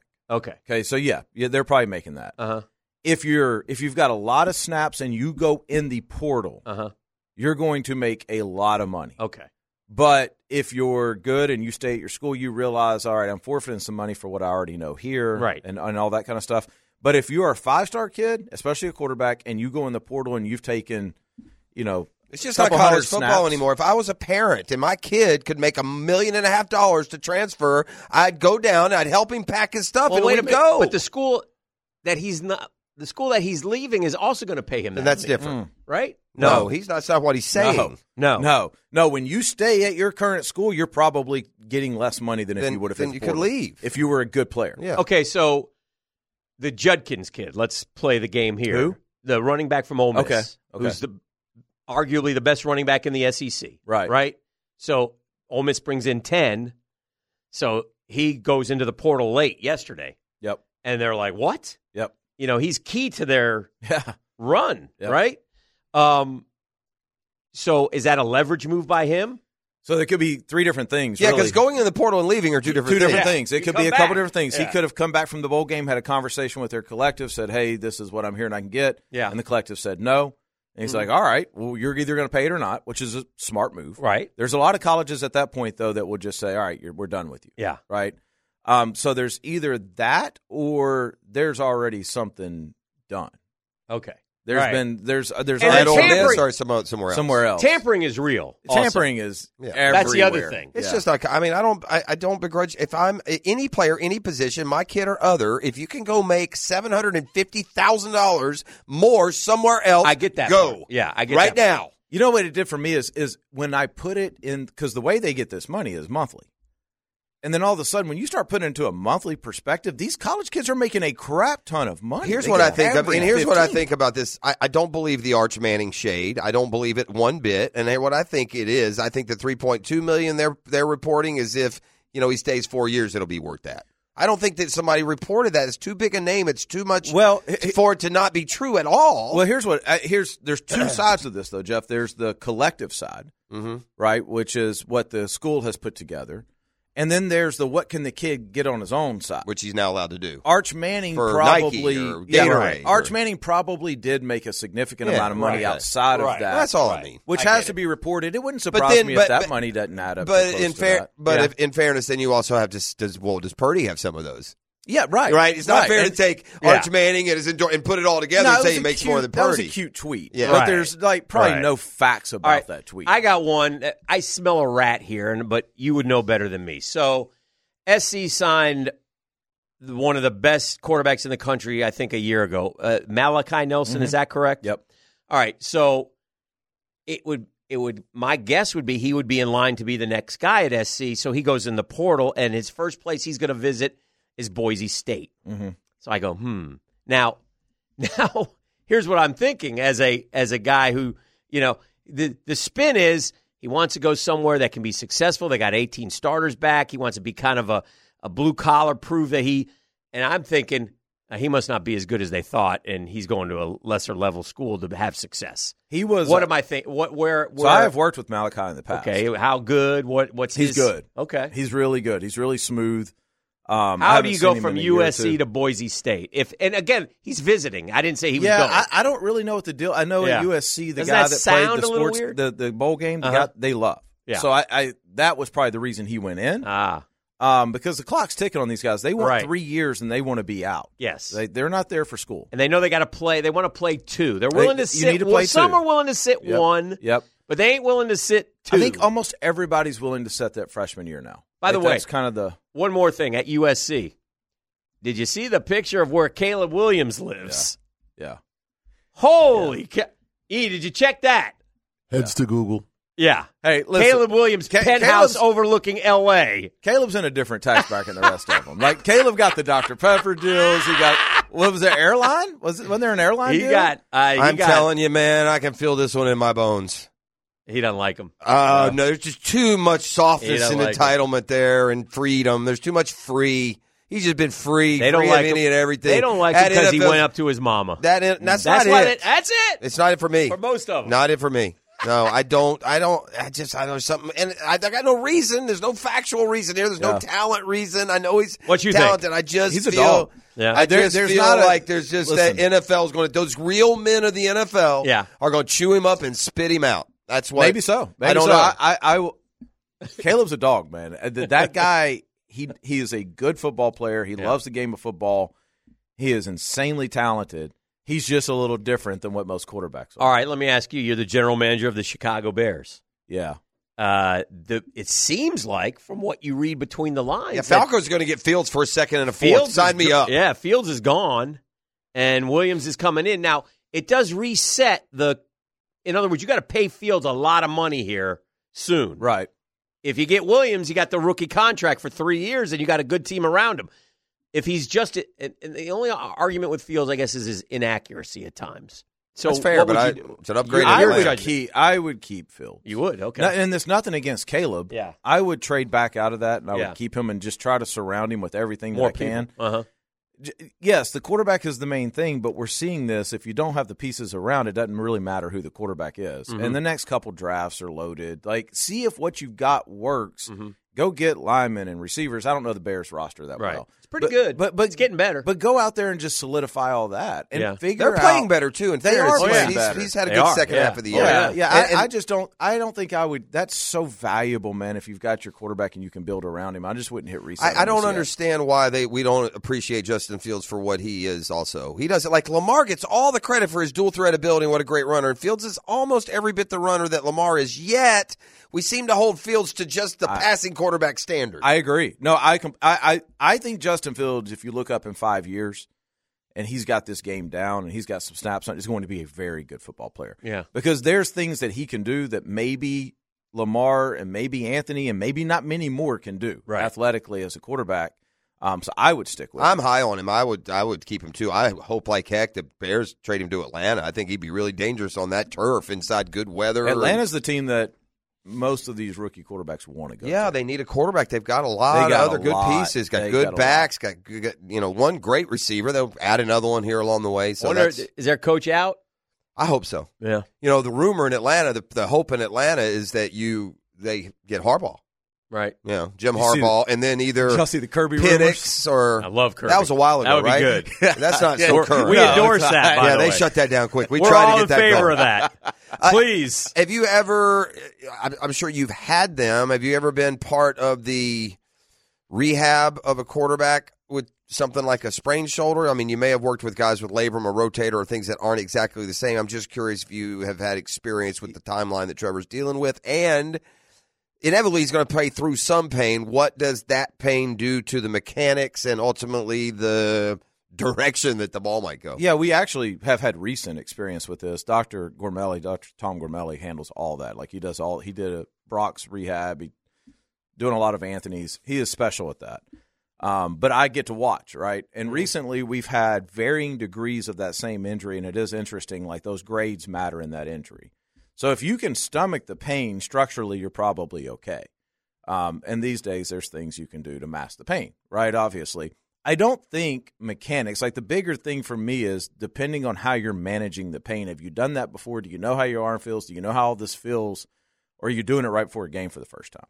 right? Because you don't want to do that much. By pain management, you mean, you're taking a shot, pharmaceuticals that could have other effects on you. That's right. So it's called Toradol. That is the bigger deal to me, because these guys have done this so many times. If their arm can go there, they can get it there over and over again. He needs to play though. And I actually think, like, if he plays and he's a little bit limited and you see the Jags stick to a ground game and have to play the fundamental game they had to play the other day, you may just see them kind of fall back into a streak here. Yeah. That would Good. be nice. I'm all for it. Yeah. You make that happen, we'd appreciate that. Man, this crib is bad to the bone. Caleb Williams. Woo! Yeah. Does he sleep in a crib in his mom's room too, or does he have his own room? There it is. There it is. One more thing. You said Cam Ward. So Cam Ward's here in Jacksonville now for a few months. And Austin, who you've worked with since high school, right? Yeah. And Austin did a lot of good things won Natty at West Florida, Western Kentucky, big numbers. So there's another kid chasing his NFL dream. That's another one of your guys, Yeah, right? that's awesome, man. It's last year with Anthony and now with Austin, just to see these guys that we've been working with since they were in ninth grade. Mm-hmm. It's special. Yeah. It really is, because it's such a pipe dream at that age. Yeah. It's kind of cool. Just to see guys just kind of carve away at it. And we're at a distance, but we get close with these And while guys. there are some can't miss guys like Anthony because of his athleticism. Right. That's not Austin. Right. There's a neat stories about, like, Austin Reed was a really good quarterback in high school. But played 1 year. But nobody ever sat there and said, he's going to be an NFL quarterback. He played 1 year. Or Brock Purdy, I'm sure, was a guy who put up numbers. But you look at him and you're like, okay, great. Austin played 1 year in high school at St. Augustine and won 6A Player of the Year in that 1 year. Right. That's crazy. Yeah. And then had nothing except for Southern Illinois. Right. Went there, transferred to West Florida, won a natty, then COVID hit. This guy has had thing after thing after thing happen. Let me ask you one more. I saw this. The kid at Oklahoma State, he just was granted a 7th year of football. Crazy. Come on, man. Those are the earning years, Dan. I don't mind. Hey, I can't gripe. We've applied for it. We've applied for it with a guy. A 7th year? Yeah. Take what they that's give the you. game, Yeah. But that's dumb for college football.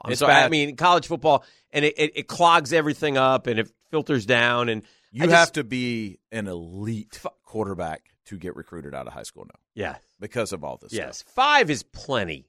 Do your 5 and get the hell out. Get on with your life. If you can't do it in 5, you're not going to do it in 7. I can't believe I'm saying this, but don't you think on some level we got to at least throw the student back in? Like, if you're applying for the 7th year, then show me what you're studying. Yeah, where's the master's degree? Your PhD? Like, where are we at on all this? And if this is something that's going to help you pass football, then okay, maybe we'll grant it. Right. At some level, can we at least act like there's academics involved? What's the thesis you're doing this semester? Exactly. Thoughts from both of you guys on I'm kind of inordinately looking forward to Texans-Colts. I don't know who's going to win. I think it's going to come down to the very end of the game. It seems like a pretty evenly matched game. I'm just two teams from our division that no one had any idea would be any good at all. I'm obsessed with this game. I tried to get there. I like it too. I like the game. I think it's going to be a good game. They're both teams are popping. They've stayed in the division. We with know a better who Denny team. wants. Yeah. For sure. He's got Gardner as his client. Yeah. The question though I was going to come at the angle I'm coming from on this, which is better for the Jags? Like, I think it's better that the Texans don't win the game. Like, I don't want to give Stroud that much more smoke going into year 2 of his career. Right? Does it matter overall? Probably not. I don't think it matters. You're gonna have to deal with them anyway. Well, I was going to say whether they win or going not, anywhere. That is going to be a place that receivers want to go in free agency. I'm going to root for, and good luck. They got a great young talented core. Do. They know what they're doing out there. Yeah, they do. Nico Collins and Tank Dell. Those are great picks. They're not Parker Washington and whoever else we have. They're really good. No, they are. They did a great job because that was a team before the year I thought would win like 3 games. They snagged that. Noah Brown was on the Cowboys. Yeah. And his probably got better numbers than Brandon Cooks, who's replaced him. I mean, they have a good eye in the veteran scouting. That's a good team. Mr. 10 said they got 7 Pro Bowlers, Hick, including alternates, or maybe it was 5. The Texans? Yes. Well, Will Anderson. Wow. Whatever they are. 7 sacks. Maybe Stroud. Stroud may. They're looking really smart for that trade. I think those are alternates. It is alternates too. Well, we have. Who are our alternates? We had like 6 or 7. Do we? Yeah. Trevor was an alternate. Etienne was an alternate. Logan Cook was an alternate. Foye was an alternate. Ingram was an alternate. So we had a bunch of alternates. About 3 of those deservingly. Yeah. I'd say Etienne, Foye, Ingram. Yeah. Well, I mean, you know how this Pro Bowl is going to go. The third no one wants to go because what? Oh, I'm really looking forward to the tug of war. Player now. Yeah. Correct. Hey, I was first team laser tag at the Pro Bowl. I mean, it's just silliness is what it is. Hey, it's great to see you, Denny. All right, guys. Appreciate you. All right. That's our friend Denny Thompson, the quarterback of Worcester. We'll come back on a GFL Friday. That's Green for Life.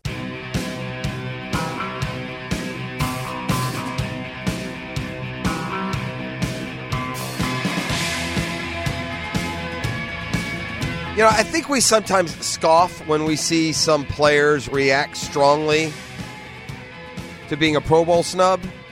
And because we, like as fans, have come to grips with what the Pro Bowl is, and to us it's not that big of an honor anymore.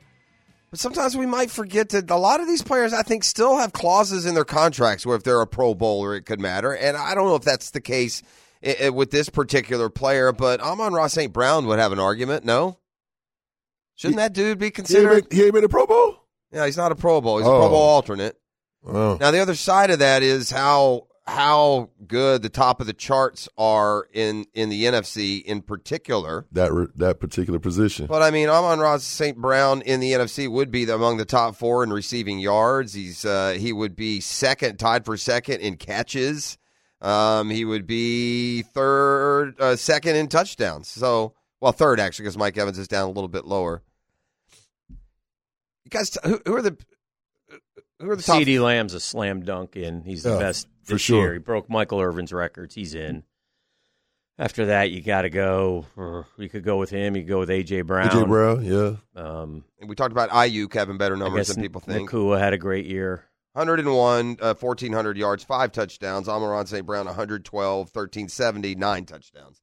That's the one that people say. But we talked about this yesterday, and Nakua as a rookie did so much, especially when Cooper Kupp was out. You could argue he made them a playoff team. Yeah. Amon-Ra St. Brown is a great receiver, but he doesn't, pop. He doesn't have highlights every week. He just catches those, Yeah. He catches it, and he keeps going. He makes plays, but he's not like not like the Cheetah or CeeDee Lamb or even A.J. Brown, for that matter. And that's probably what. How many receivers were taken from what do they take, 4 from each conference? I'm assuming it's Lamb, Brown, Nakua, and gosh, I don't know who the 4th one would be. I'm not looking at them in front of me. Let's see, CeeDee Lamb, A.J. Brown. I know Nakua was one because they were arguing that was it DJ Moore? Thielen? Thielen's a starter? Adam Thielen? I don't know. If there's 4 guys taken, I don't know. No. Well, it could be Mike Evans. Maybe they only take 3. I don't know. Well, I guess we Let's can look. Yeah, it's amazing. We have the technology. We'll look it up. Well, you stumbled into the guy. The funniest quote of the week from the NFL press conferences came. I mean, I brought this up, and Amon-Ra St. Brown's, heated about not making the Pro Bowl to get to a guy that you mentioned right off the gates, CeeDee Lamb. I guess I was on an island. I feel like CeeDee Lamb Evans and Nakua. Yep. I feel like CeeDee Lamb is, and maybe I'm on an island on this, and my perception is wrong. I feel like he's kind of underrated a little bit. Who? CeeDee Lamb. Is he? I don't know. I guess I'm wrong because he plays for the Cowboys. Maybe nationally they're very well aware. This also happens with the Cowboys. We have a tendency, if you're not a Cowboy fan, to say, well, he's overrated because he's a Cowboy. I ain't gonna lie, whenever I looked at his stats, I was like, dang. See, that's what I mean. I guess that's what I mean. I didn't realize he had those type of numbers. But so much so, though, the best answer of the week when it comes to the NFL press conferences came from Mike McCarthy yesterday. Did you see this? They asked Mike McCarthy, is CeeDee Lamb an elite receiver? And McCarthy said, what am I on candid camera? Is CeeDee Lamb an elite receiver? Who would ask him that? Right, one of the reporters. Yeah, I don't know why you would ask that, or if that's not elite, then there is no such thing.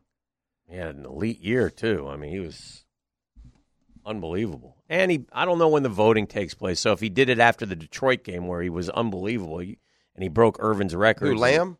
Yeah, but he's in. I mean, no, I know, but if I'm saying that would have been a slam dunk. He's 122. He leads the league in receptions. He's second in yards to Tyreek Hill, and he's 60 yards behind Tyreek Hill. Now Tyreek missed a game. The best receiver in the league, y'all's boy Jamar Chase, 11th in receiving yards. Unbelievable. Not top 3 at least. You know what I'm saying? I mean, been hurt this year. Yeah, played 15 so far of the 16. He was hurt though in a couple of them. Yeah. Left early. I know. Played hurt. Man, at the end of the day, you know what the sad reality, or the reality is this, and there are a lot of good receivers in the league. If you don't have two of them, you don't know premium position. Yeah, if you don't have two good receivers, you don't know what you're doing. They are all over the place. I mean, you go way down the list. 38th in receiving yards, Jordan Addison. Would you take him? 41st in receiving yards? And you want to talk about her? Christian Kirk. 45th, Cooper Kupp. Now, he's played 12 games. He missed some games in the middle. But point being, I mean, that Jaden Reed, who's been a heck of a rookie for the Packers, 50th in receiving yards. There are a lot of dudes out there. You really got to screw it up to not have good receivers. It's hard to not have them. Yeah. And the really good teams have more than one, don't they? You know who else is, maybe the most underrated receiver? I love this underrated term, don't I? I throw it on everyone. The most underrated receiver of the generation, I'm starting to think, might be Amari Cooper. He's good. It was good. I think that he's produced like a number one, and he's thought of as a high two. Amari Cooper in his career has had 2 1,000-yard receiving seasons with 3 different teams. Not a 1,000-yard receiving season. I mean, Brandon Cooks has had 4 with 4 different. Has had them with 4 different teams. Didn't do it this year. Why does Amari Cooper end up on so many teams? Yeah, I know. I wonder that. He doesn't seem to see. He doesn't catch as many balls. Doesn't have the volume. Like I think his career high in catches was 83 with Oakland in year 2. I don't know this to be a fact. And is he difficult? Well, I just remember he's kind of old now, man. He's been around a long time. It was Cooper, Big Cat, and Personal Fowler were the 3 guys that the Jags were looking at. Yeah, I remember hearing that they all came in on visits. Yeah, I remember that. Yeah, he was. I don't know if Cooper just wasn't like connected, or maybe he just didn't want to come here, or whatever. Yeah, I but remember he wasn't, that too. Or maybe that's his personality, and maybe that rubs. He's a Miami kid. I don't know. But he's had he's got 15 games this year for Cleveland, so he too has missed a couple of games. 15 games, well, one game. He had one huge game. He's got 72 catches, 1,250 yards. Yeah. Last year he caught 1,180. Back-to-back years for Dallas, 1189, 1114. In his first 2 years with Oakland, 1070, 1153. 2 1,000-yard seasons for 3 different teams. And he's now, by the way, old. 7 1,000-yard seasons. He's still just 29. Wow. He has 667 catches. He doesn't have a ton of catches. No. Does have 60 touchdowns. He's like right out. What in is this Jimmy? day, in this day and age, he would never be in a Hall of Fame. What did Jimmy's 12,000 yards basically? Yeah. Yeah, Cooper is going to be at 9,500 after this year. He's going to fall between Jimmy Smith and Rod Smith. He's going to be in that area, be top, 40-ish. Jimmy is 12,287, 26th all time. Yeah. D-Hop just passed him. Julio's passed him. Those are the 2 current guys. Chase and Mike Evans has 11,658.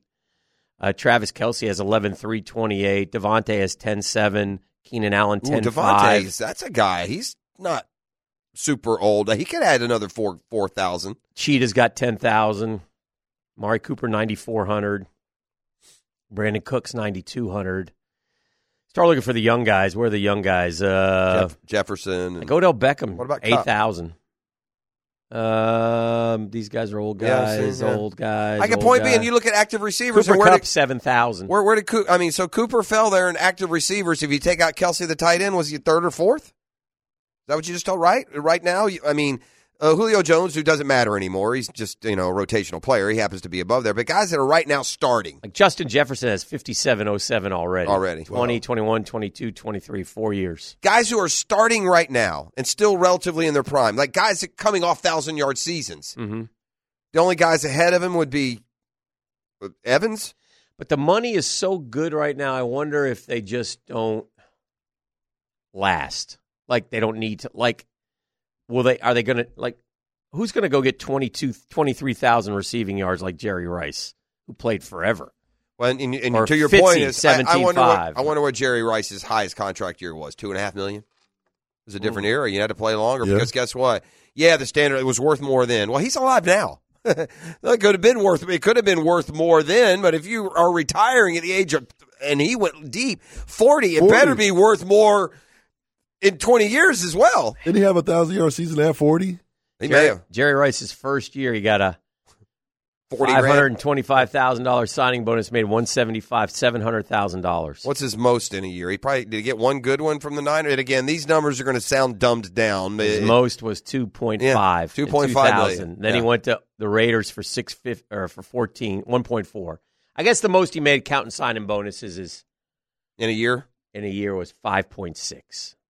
He got a $4 million signing bonus in '96 with the Niners. When did he retire? Like 2004 or so.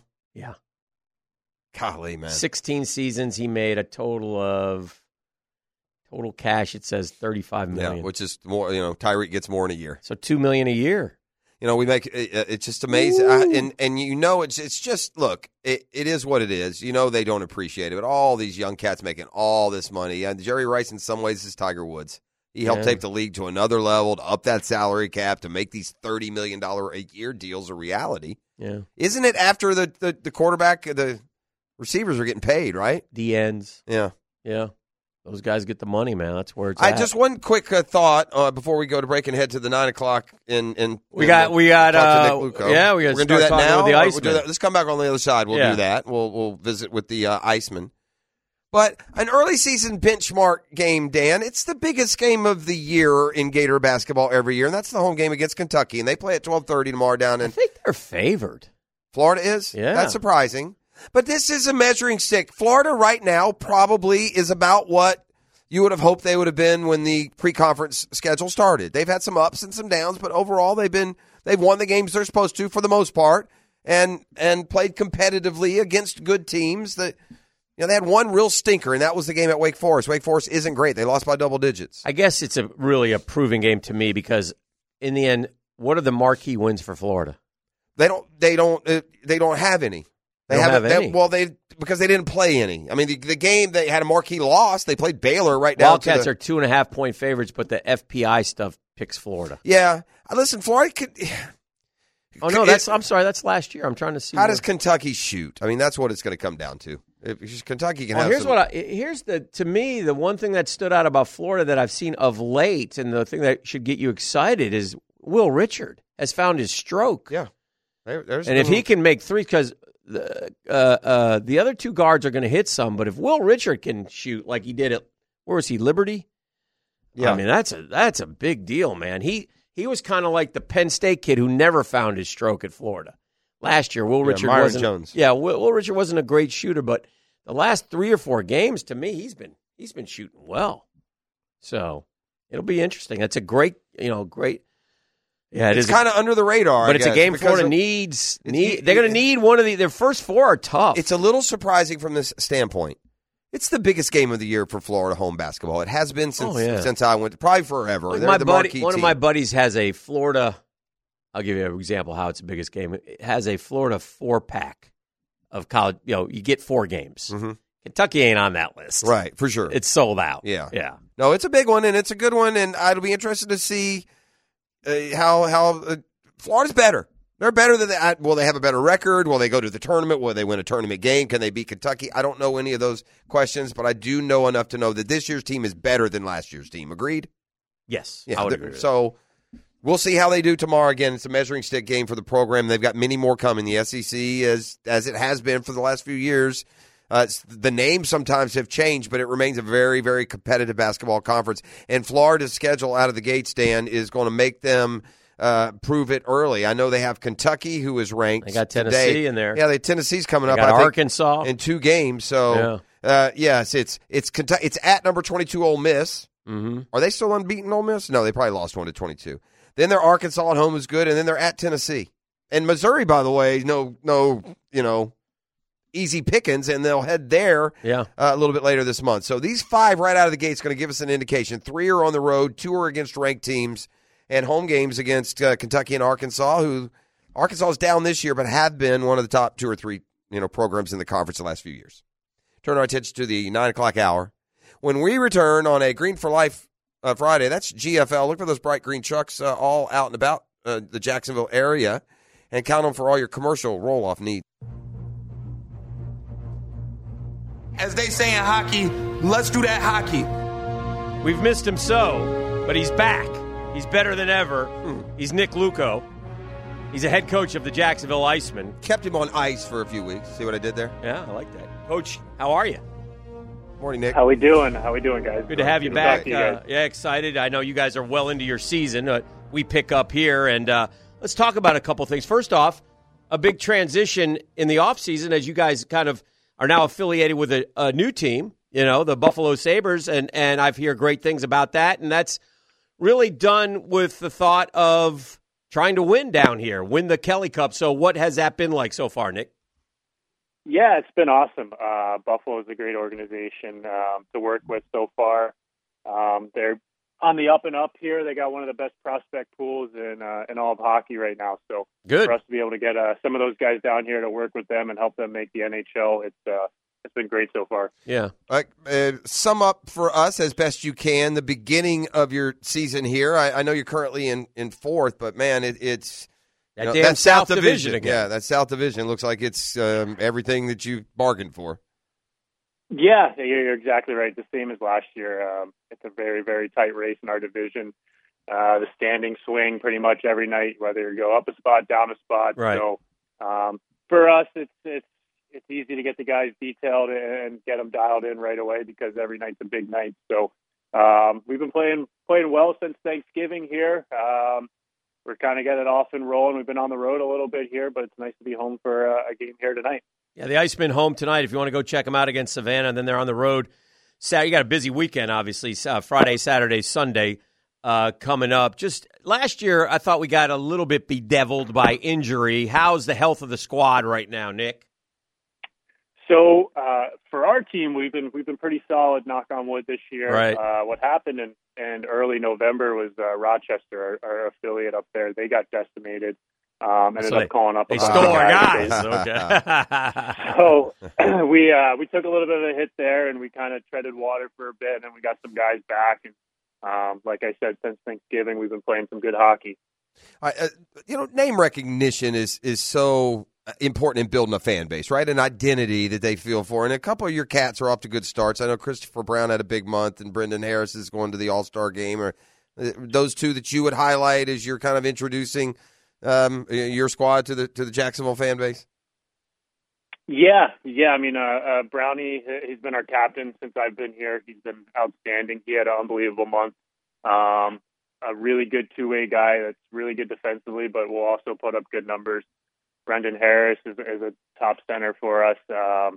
Can really be a dynamic forward and a really high-end skill guy, put up points. Another guy that I throw in there is Craig Martin, who came in a little later in November. He had off-season surgery, so he's been playing some good hockey. We really like our forward depth. We think from top to bottom, any given night, someone can step up and put up some good numbers for us. It's interesting how sports work, Nick. I just want to get your opinion on this from the hockey perspective. You got guys whose dads were NHL players, right? I mean, you have, I think you might have three. I don't know is that correct? Let's see. Brown, Yep. Vernon. You have a Vernon? Yep. Is that Mike Vernon's kid? Yeah. Former Flames. Yep. Yeah. And what about, is Samuelson playing for you right now? Yes. Yeah. So is his dad named We've Ulf? had quite a few. Yeah, so I mean, we see that in other sports. I wonder if it's more or less in hockey. I don't know. I'm just curious, if you're around the sport and your dad's a hockey player, you're probably on skates when you're 2 years old, so it's just like walking. And also, what kind of name is Ulf? Swedish. Yes, there you go. Good answer. Very diplomatic. There you go.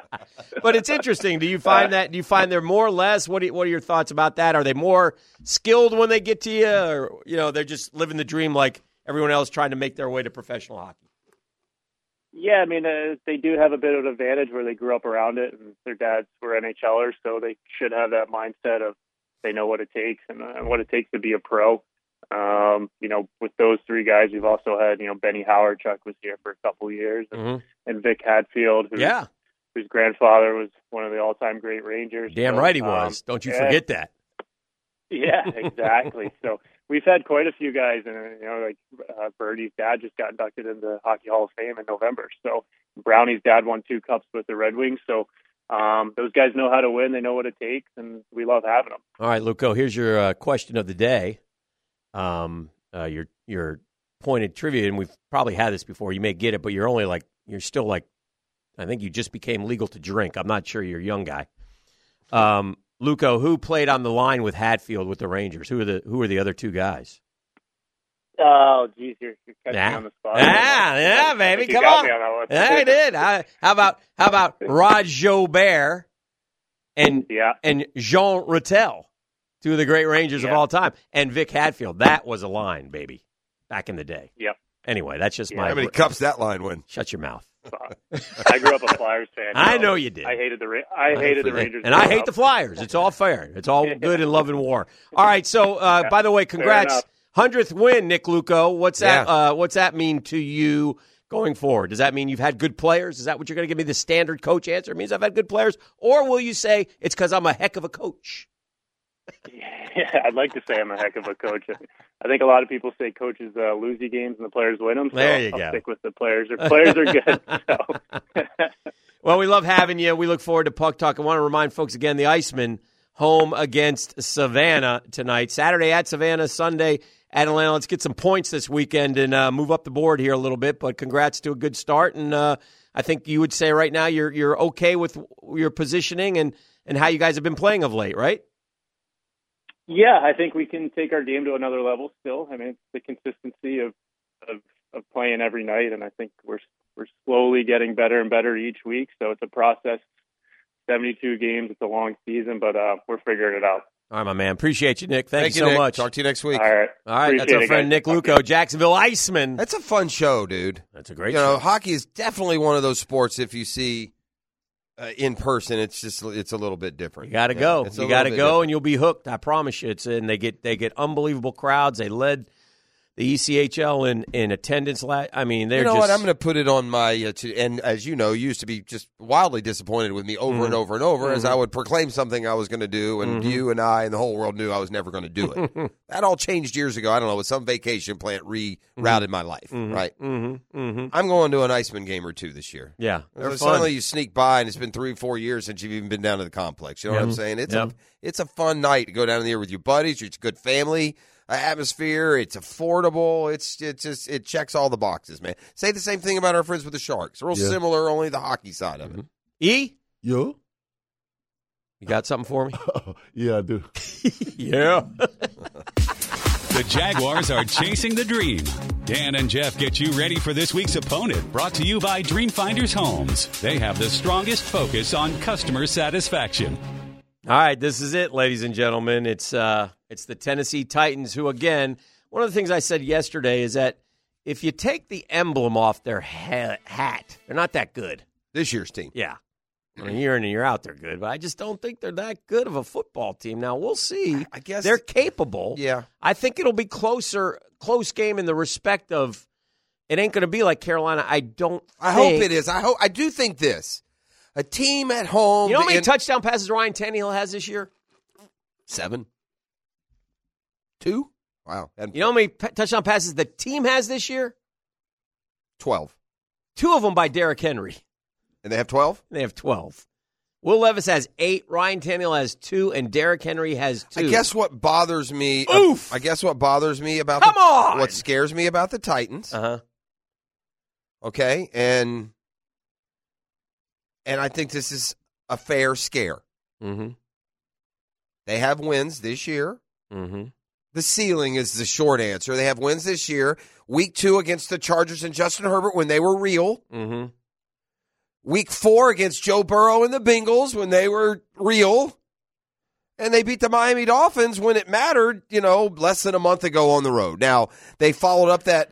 Listen, and on top of that, they lost to the Colts by 3 in overtime. They lost to the Texans by 3 in overtime. We are the Colts and the Texans. I know we don't like to think that. We don't like to say it. We don't like to believe it. But we are no better than the Texans and the Colts. We have the same record that they do. And if we lose, one of them will win the division. So that's a Tennessee team that, look, they went to Houston this past week and they were terrible. But before that, this is how it went. They beat Carolina. They lost by 3 in overtime to Indy. They beat the Dolphins on the road. They lost by 3 in overtime to Houston. They lost by 3 at home to Seattle. Now, last week they lost 26-3.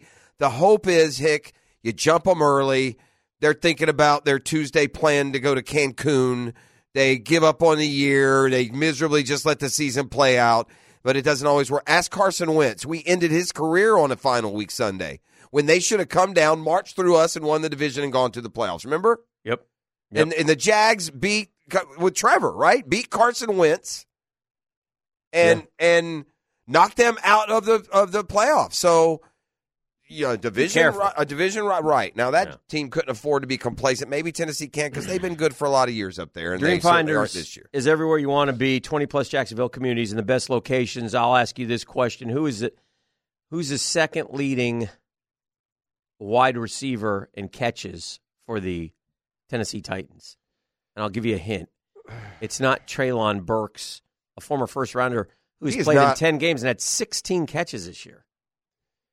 Yeah, I know that they've got that Westbrook-Akine guy, but I don't think he has a ton of catches. I think he's got maybe touchdowns. He might be second even, but I'm going to say it's that the tight end from Missouri. I said receiver though. Oh, the receiver. The tight end has 52, which okay, but our tight end has 104. Okay, so if it's second leading receiver, so if it is strictly receptions and it has to be a receiver, then it probably is Westbrook-Akine with 28. Yeah. 28 receptions. Spoiler alert on the quarterback numbers you gave us. They don't have any touchdowns. Their pass game is terrible. If they can go in, stifle Henry, get a lead, Jags win easy. How about that? They'll win like they won here. Yeah. They stop Derrick Henry. They jump to a lead. The Titans cannot catch you. Right. Their pass game isn't good enough. Right. Now, Jeffrey Simmons ain't playing. However, Danico Autry has 11.5, and Harold Landry has 10.5. Wow. O-line's got to play a little bit of ball this week. Just a little bit. They have 45 sacks more than the Jags. Danico Autry has 11.5 sacks. Mm-hmm. There's somebody else that's going to be playing with a little fire. Arden Key. I'm really focusing on the career high. Really, I need one more to get my career high, and it'll be good to get it against. 6 sacks. Yeah, there you go. You still feeling like you need to make them pay a little bit? I mean, you were excited, felt disrespected by them last offseason. Now an opportunity to knock them out of the playoffs. How motivating is that? Real motivating. But yeah, it's still there. But hopefully we can go out there and get a win. Yeah, that's a huge mistake. It's a huge mistake that he's not on the Jaguars. He would have helped this team immensely this year. That was a big whiff, and I would have been glad to have his 6 sacks on this football team this year. Well, especially with this, and I know they don't play the same positions, but Hamilton wasn't healthy as quick as you thought he would be. Smoot was out for a lot of the year. Yeah, it was a wild miss, and the problem is it was the miss was emphasized by one of the dumbest comments by a Jaguars front office member publicly ever. The pressure or sacks don't matter. That's a mantra that you can't. That's not a saying. He believes that. You can't help telling that. us the former first round pick, right? Telling us that Caleb on Chason is on the verge of a year. Yeah.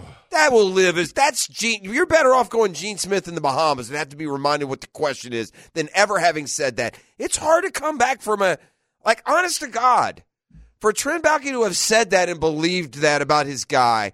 And he must have believed it because he could have gone and gotten other guys and chose not to. He stood on it, yeah. Yeah, so to say that, I have lost all confidence in any football savvy that you have. Mm-hmm. Right? I mean, just watch the offseason video alone last year. It should have got him off of that. Remember? Jazz hands? The Jazz hands. That's a big deal, man. Big deal coming up. So I will say this about Arden Key when it comes to this particular matchup. Yeah, I heard the same things before the Titans came to Jacksonville, and it was 34-14. Jags led 13-0 at the half in that game. Derrick Henry, 10 carries, 38 yards.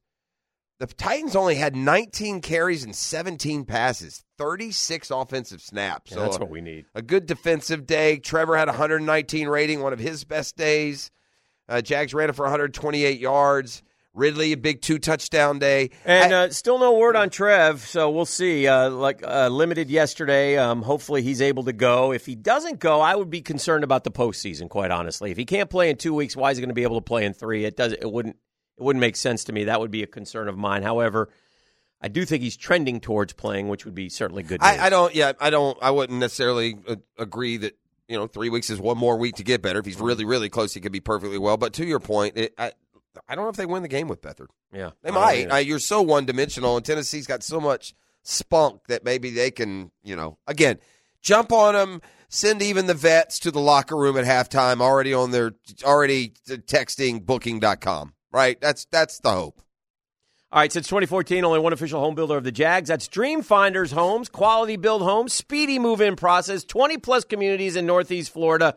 Get off the sideline, Jags fans. Let Dream Finders help you navigate your home purchase. Visit dreamfindershomes.com for all your move-in-ready homes and step up your game.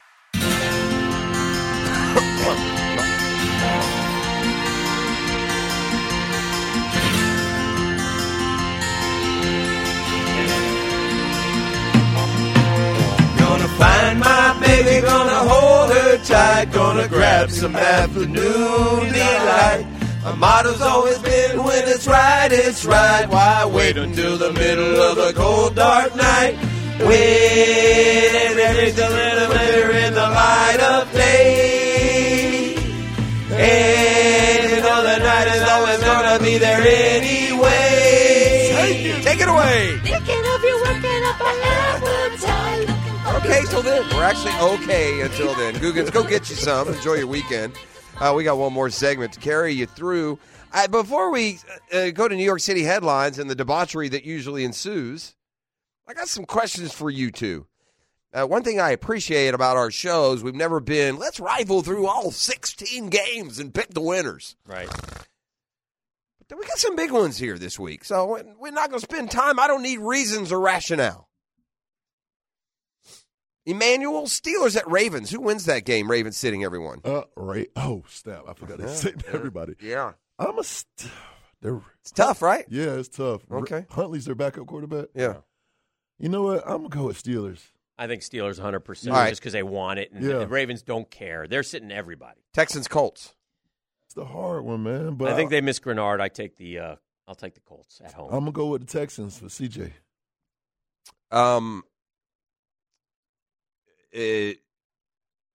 Bills, Dolphins. In Miami. I'm going Dolphins. All right.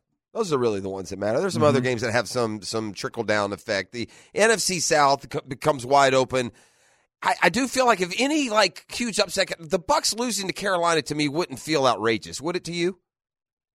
Not shocking. Yeah, that wouldn't be outrageous. And that would make the Atlanta-New Orleans game for the division title, and I firmly believe New Orleans at home would win that game. And in that Bills-Dolphins games, if the Bills lose, they're out, right? Could be, depending on what the other teams do. If either the Jags or the Steelers lose, the Bills would be in anyway. Who would we prefer out of Bills-Dolphins if we had to run into either of those? I think I'd rather play Miami. I'd rather play the Bills. Although we match up with Buffalo. We play them well. We beat them the last couple times. You're talking about going to their place or our place? It's here. It'll be here? Bills would be – well, no. No, the winner of that division, we'd have to go there. Yeah. Then probably Miami. Although I feel like that Miami offense would light us up, man. I think the Bills, we could keep it more blue collar. Punch them in the face. Who's going to cover Ty? Just see Ty. I got visions of Tyree just zipping down the middle of the field. Have any of you been following this Gypsy Rose lady? What'd she do? I just started Who is she? What's Never heard of Gypsy Rose Blanchard? I have heard the name Gypsy Rose. I'm not aware of what she is culturally or otherwise. Gypsy Rose went to jail. Poor Gypsy. She murdered her mom. Well, not poor Gypsy. Bad Gypsy. Well, this is an all-time bad mom. Yeah, it is. Oh, boy. And good Lord. so what has happened? She was just feeding her all type of medicine. Like, she wasn't sick. She made her pretend to be sick. Is this forever ago or is this recent? Is Gypsy Rose from the history? No, she's right now. It's from a true story. She just got out of jail after she got sentenced to 10 years, I think. For killing her mom. Was Gypsy Rose before all this happened? Was she a celebrity or just? No, she was she's known for this. Her mom was Claudine Dee Blanchard. No, I think it's just this. Okay. I think she convinced her boy. Anyways, her mom got murdered. Yeah. But her mom was making her take all types of medicine. Her mom made her pretend to be paralyzed. That's okay. I've heard that story. Yeah. I was going to say I was saying cancer. Made her pretend she had cancer to earn money and all that kind of stuff. All that stuff. Yeah. So Gypsy Rose finally had enough and murdered her. Gypsy Rose murdered. And now she's getting out. She said the mom had this Munchausen by proxy disease. Yeah, Munchausen psychological disorder. Parents exaggerate or make up illness of their children for attention and sympathy. Yeah. Pitiful people is what it's not good. Anyway, so Gypsy Rose goes to jail. Gypsy Rose meets some dude in jail, not in jail, but marries the dude. But Gypsy Rose is out now. Gypsy outside. I would think of all the marriages that could last the test of time, those that involve someone in prison and someone who can never really meet them would not end well. Well, she's entering her influencer era. Like a pen pal marriage to me just does not seem like it would work. She's amassed more than 10 million followers on TikTok, Twitter, and Instagram. She's Girl's got to make a living. She's a star because of a 2017 HBO doc, Mommy Dead and Dearest. Reinventing herself on social media. Seems to really be bothering her, this she has a book, Legacy of Murderess. Release Conversations on the Eve of Freedom. Gypsy outside. I've got more Gypsy Rose info than I need. I appreciate what y'all... Point is, Gypsy's cashing in on the the murder. Yeah, nothing like cashing in on a good murder. But again, what you did to her is... that's okay. A child is... I feel for Gypsy. That's all I need to know. Yeah. Remember we were talking about... Gypsy Rose. We were talking about Jerry Rice, and you said he made, 28.2 in his career? Yeah. Okay. Wow. I got the highest average by position this year. Highest average salary per year. Okay. Lamar, $52 million.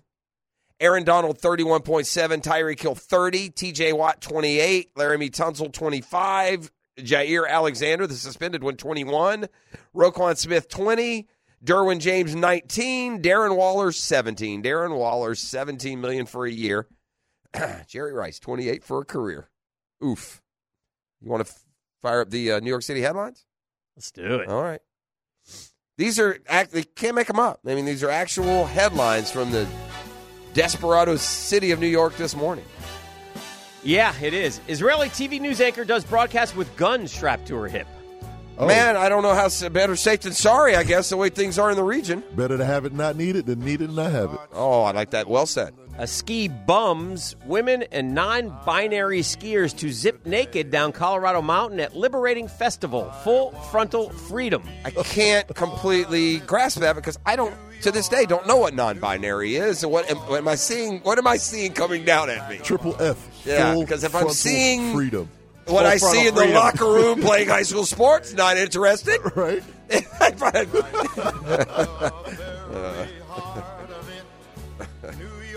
My wife wants a horrible name for our daughter. People will think she's a skank. Your wife needs... then your why? Wife is... Why? What parent wants to bring their kid in torturing them with a name? Right. What a bee, man. Bizzle. No kidding. Devastating fire at Dolphin Star home caused by a child. Here's what happened. Lighter, dude. You can't leave lighters laying around kids, man. I mean, you don't think it'll happen. Was it one of the kids visiting, or? I don't know. And I don't know what the lighter was used for before it burnt down the house. I can't answer all those questions. The cat's meow feline saves dog's life by chasing off coyotes. Good. See the amazing video of the rescue. Cats are great, dude. Cats get a bad rap. Meghan Markle, Prince Harry alienated at last gathering with King Charles. Are these two like what's the expiration date on these two? They're not living forever together, are they? Big head. Quality time. Kim Jong-un and daughter don matching outfits and visit to military production plants. Seems like a sweet, genteel family. Like what's Thanksgiving like at Kim Jong-un's place, huh? I don't know. You'd like to see that little fatty just slapped around, wouldn't you? Like, you'd like to see a country go and grab that little fatty, put him in shackles, march him down to, the walk of shame, and then just slap him around a little bit. I like to watch him fall. That's a little fatty, porky pig-looking little... Yeah, I just want to see him fall. Just a little despot, isn't he? Shia LaBeouf, confirmed in the Catholic Church, intends to become deacon. Okay. You go, Shia. Go where the money's at. I didn't know deacons were Catholic. I thought that was a Baptist thing. Oh. Silly me. At least he's not going to be the Pope. He makes some curious decisions these days himself. World's best Call of Duty player claims she was blacklisted for her bikini pics. Never posted nudity. You're telling me dudes that play Call of Duty aren't the same dudes that like seeing girls in bikini pics? Because I would have put those dudes in the exact same category. I thought Kyler Murray was the world's best. I think you should. I think for the next war, we're gonna have to go find Call of Duty players because no one's joining the Army anymore. Anger issues. Vegas felon who hurled himself at female judge says he was trying to kill her because he was having a bad day. Well, okay. Little life advice: having a bad day, not an excuse for killing someone. Slaps forehead. What was he there for? Was he going to be in for a long time anyway? He was there on battery charges.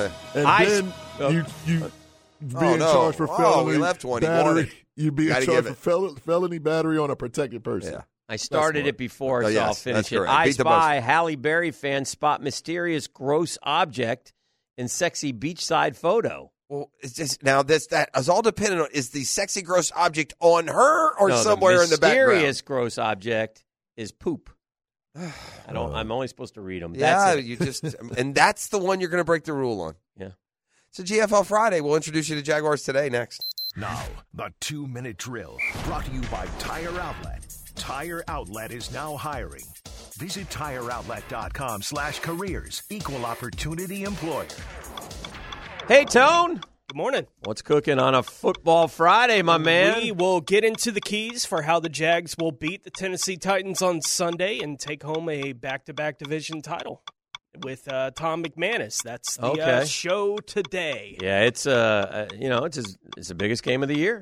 It's the biggest game of the year, and it's a must-win. And I mean, the most negative thought is to come back here on Monday and what happened. Yeah, we can't have that. We have got to be playing the following weekend, and listen, they've had a winning season. That's great. Yeah, But it was funny. Yesterday we asked our poll question was about if they win. Yeah, right. Like what will your reaction be? And two of them were yes, it was a success basically, and two of them were no. Right. Disappointed that they didn't do more in the regular season or the home record thing. Right. But it was people reacting saying like, well, what if they lose? And we'll react to them losing. Right? Like, that's what will happen if they lose. We'll react to a season that didn't go at all as anyone expected. It was a disaster that they're not in the playoffs this year, that they were 8-3 at one point, and everything collapsed on them in the back half of the season. Of course, we'll react to all that. It hasn't happened yet. Right. They're playing the Tennessee Titans on Sunday, and if they win, they're going to be AFC South champions. Great. Right? And that is something that Jaguars fans should all be excited about the opportunity 100%. in front of them this week. 100%. Is it them playing for the 1 seed in the AFC? No. And 5 weeks ago, they looked like they were still going to be in a fight for that kind of thing. They're not right now, but they do have the opportunity to win the division. And it's so funny because one game doesn't define a season, yet if you miss by one game, you always can find that one game. Oh, God. And I was thinking back to like when we were 1-2 and we all sat here and said, the one thing that I think we can take from 1 and 2 is that, you know what? This isn't the team that maybe we thought. This is a team that is going to battle for the AFC South. Ultimately, that was correct, but then they went on this winning streak, and we got tricked again. You win 7 in a row, and it's funny how expectations will change, And, going back to the Titans game Week 18 last year, right? They force the fumble, they get the recovery, they win that game.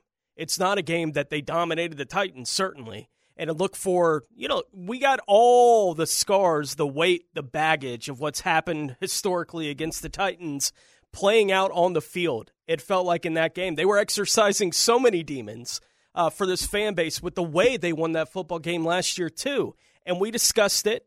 It's if it doesn't go their way. Right. If they don't get that forced fumble, they don't get the recovery and the touchdown and win that game, and then you get the comeback in the wild card round of the playoffs last year. If all that doesn't happen, how differently do you feel about your expectations for 2023, right? It changes the expectations going into this season. That, if for no other reason for the fans that are still out there going, well, they're not going to make a deep run in the playoffs, the feeling of being in the playoffs is way better than the feeling of not being in the playoffs. Right, just for the expectation, the momentum of the team going into the offseason. It may not be everything you expected it to be in 2023, but the opportunity to play in the dance, in the tournament, is on the line this weekend. Take advantage of it. Hopefully they do. All right. Have a great show. Thank you. Tommy McManus joining Mike and Tony, Jaguars Today. Now, today's takeaways brought to you by Key Buick GMC, where our family dealership has been helping families buy vehicles for over 50 years. Jeff, my takeaway is for the first Sunday in a long 4.5 months, I won't have to live and die with every time a Jaguars defender breathes on the quarterback, and I can just enjoy a football game and hope for sacks sakes and what they mean to the ball game. What y'all boys doing for the game Sunday?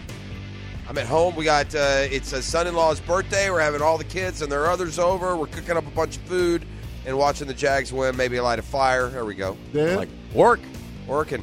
mogul. Your boy going to be at the Top Dog Tavern for a watch party. Yeah. St. Augustine Road, 13820 Suite 417. Come holler at your boy. Well, there you go, man. And they say somebody. They say I got a Christian Kirk signed jersey and some other swag. Oh. That's what they say. You, Mr. Go-Getter. That's what they say. It's Enjoy a good your way. weekend. Both y'all. We'll see you on Monday. Go Jags. That'll do it for a GFL Friday.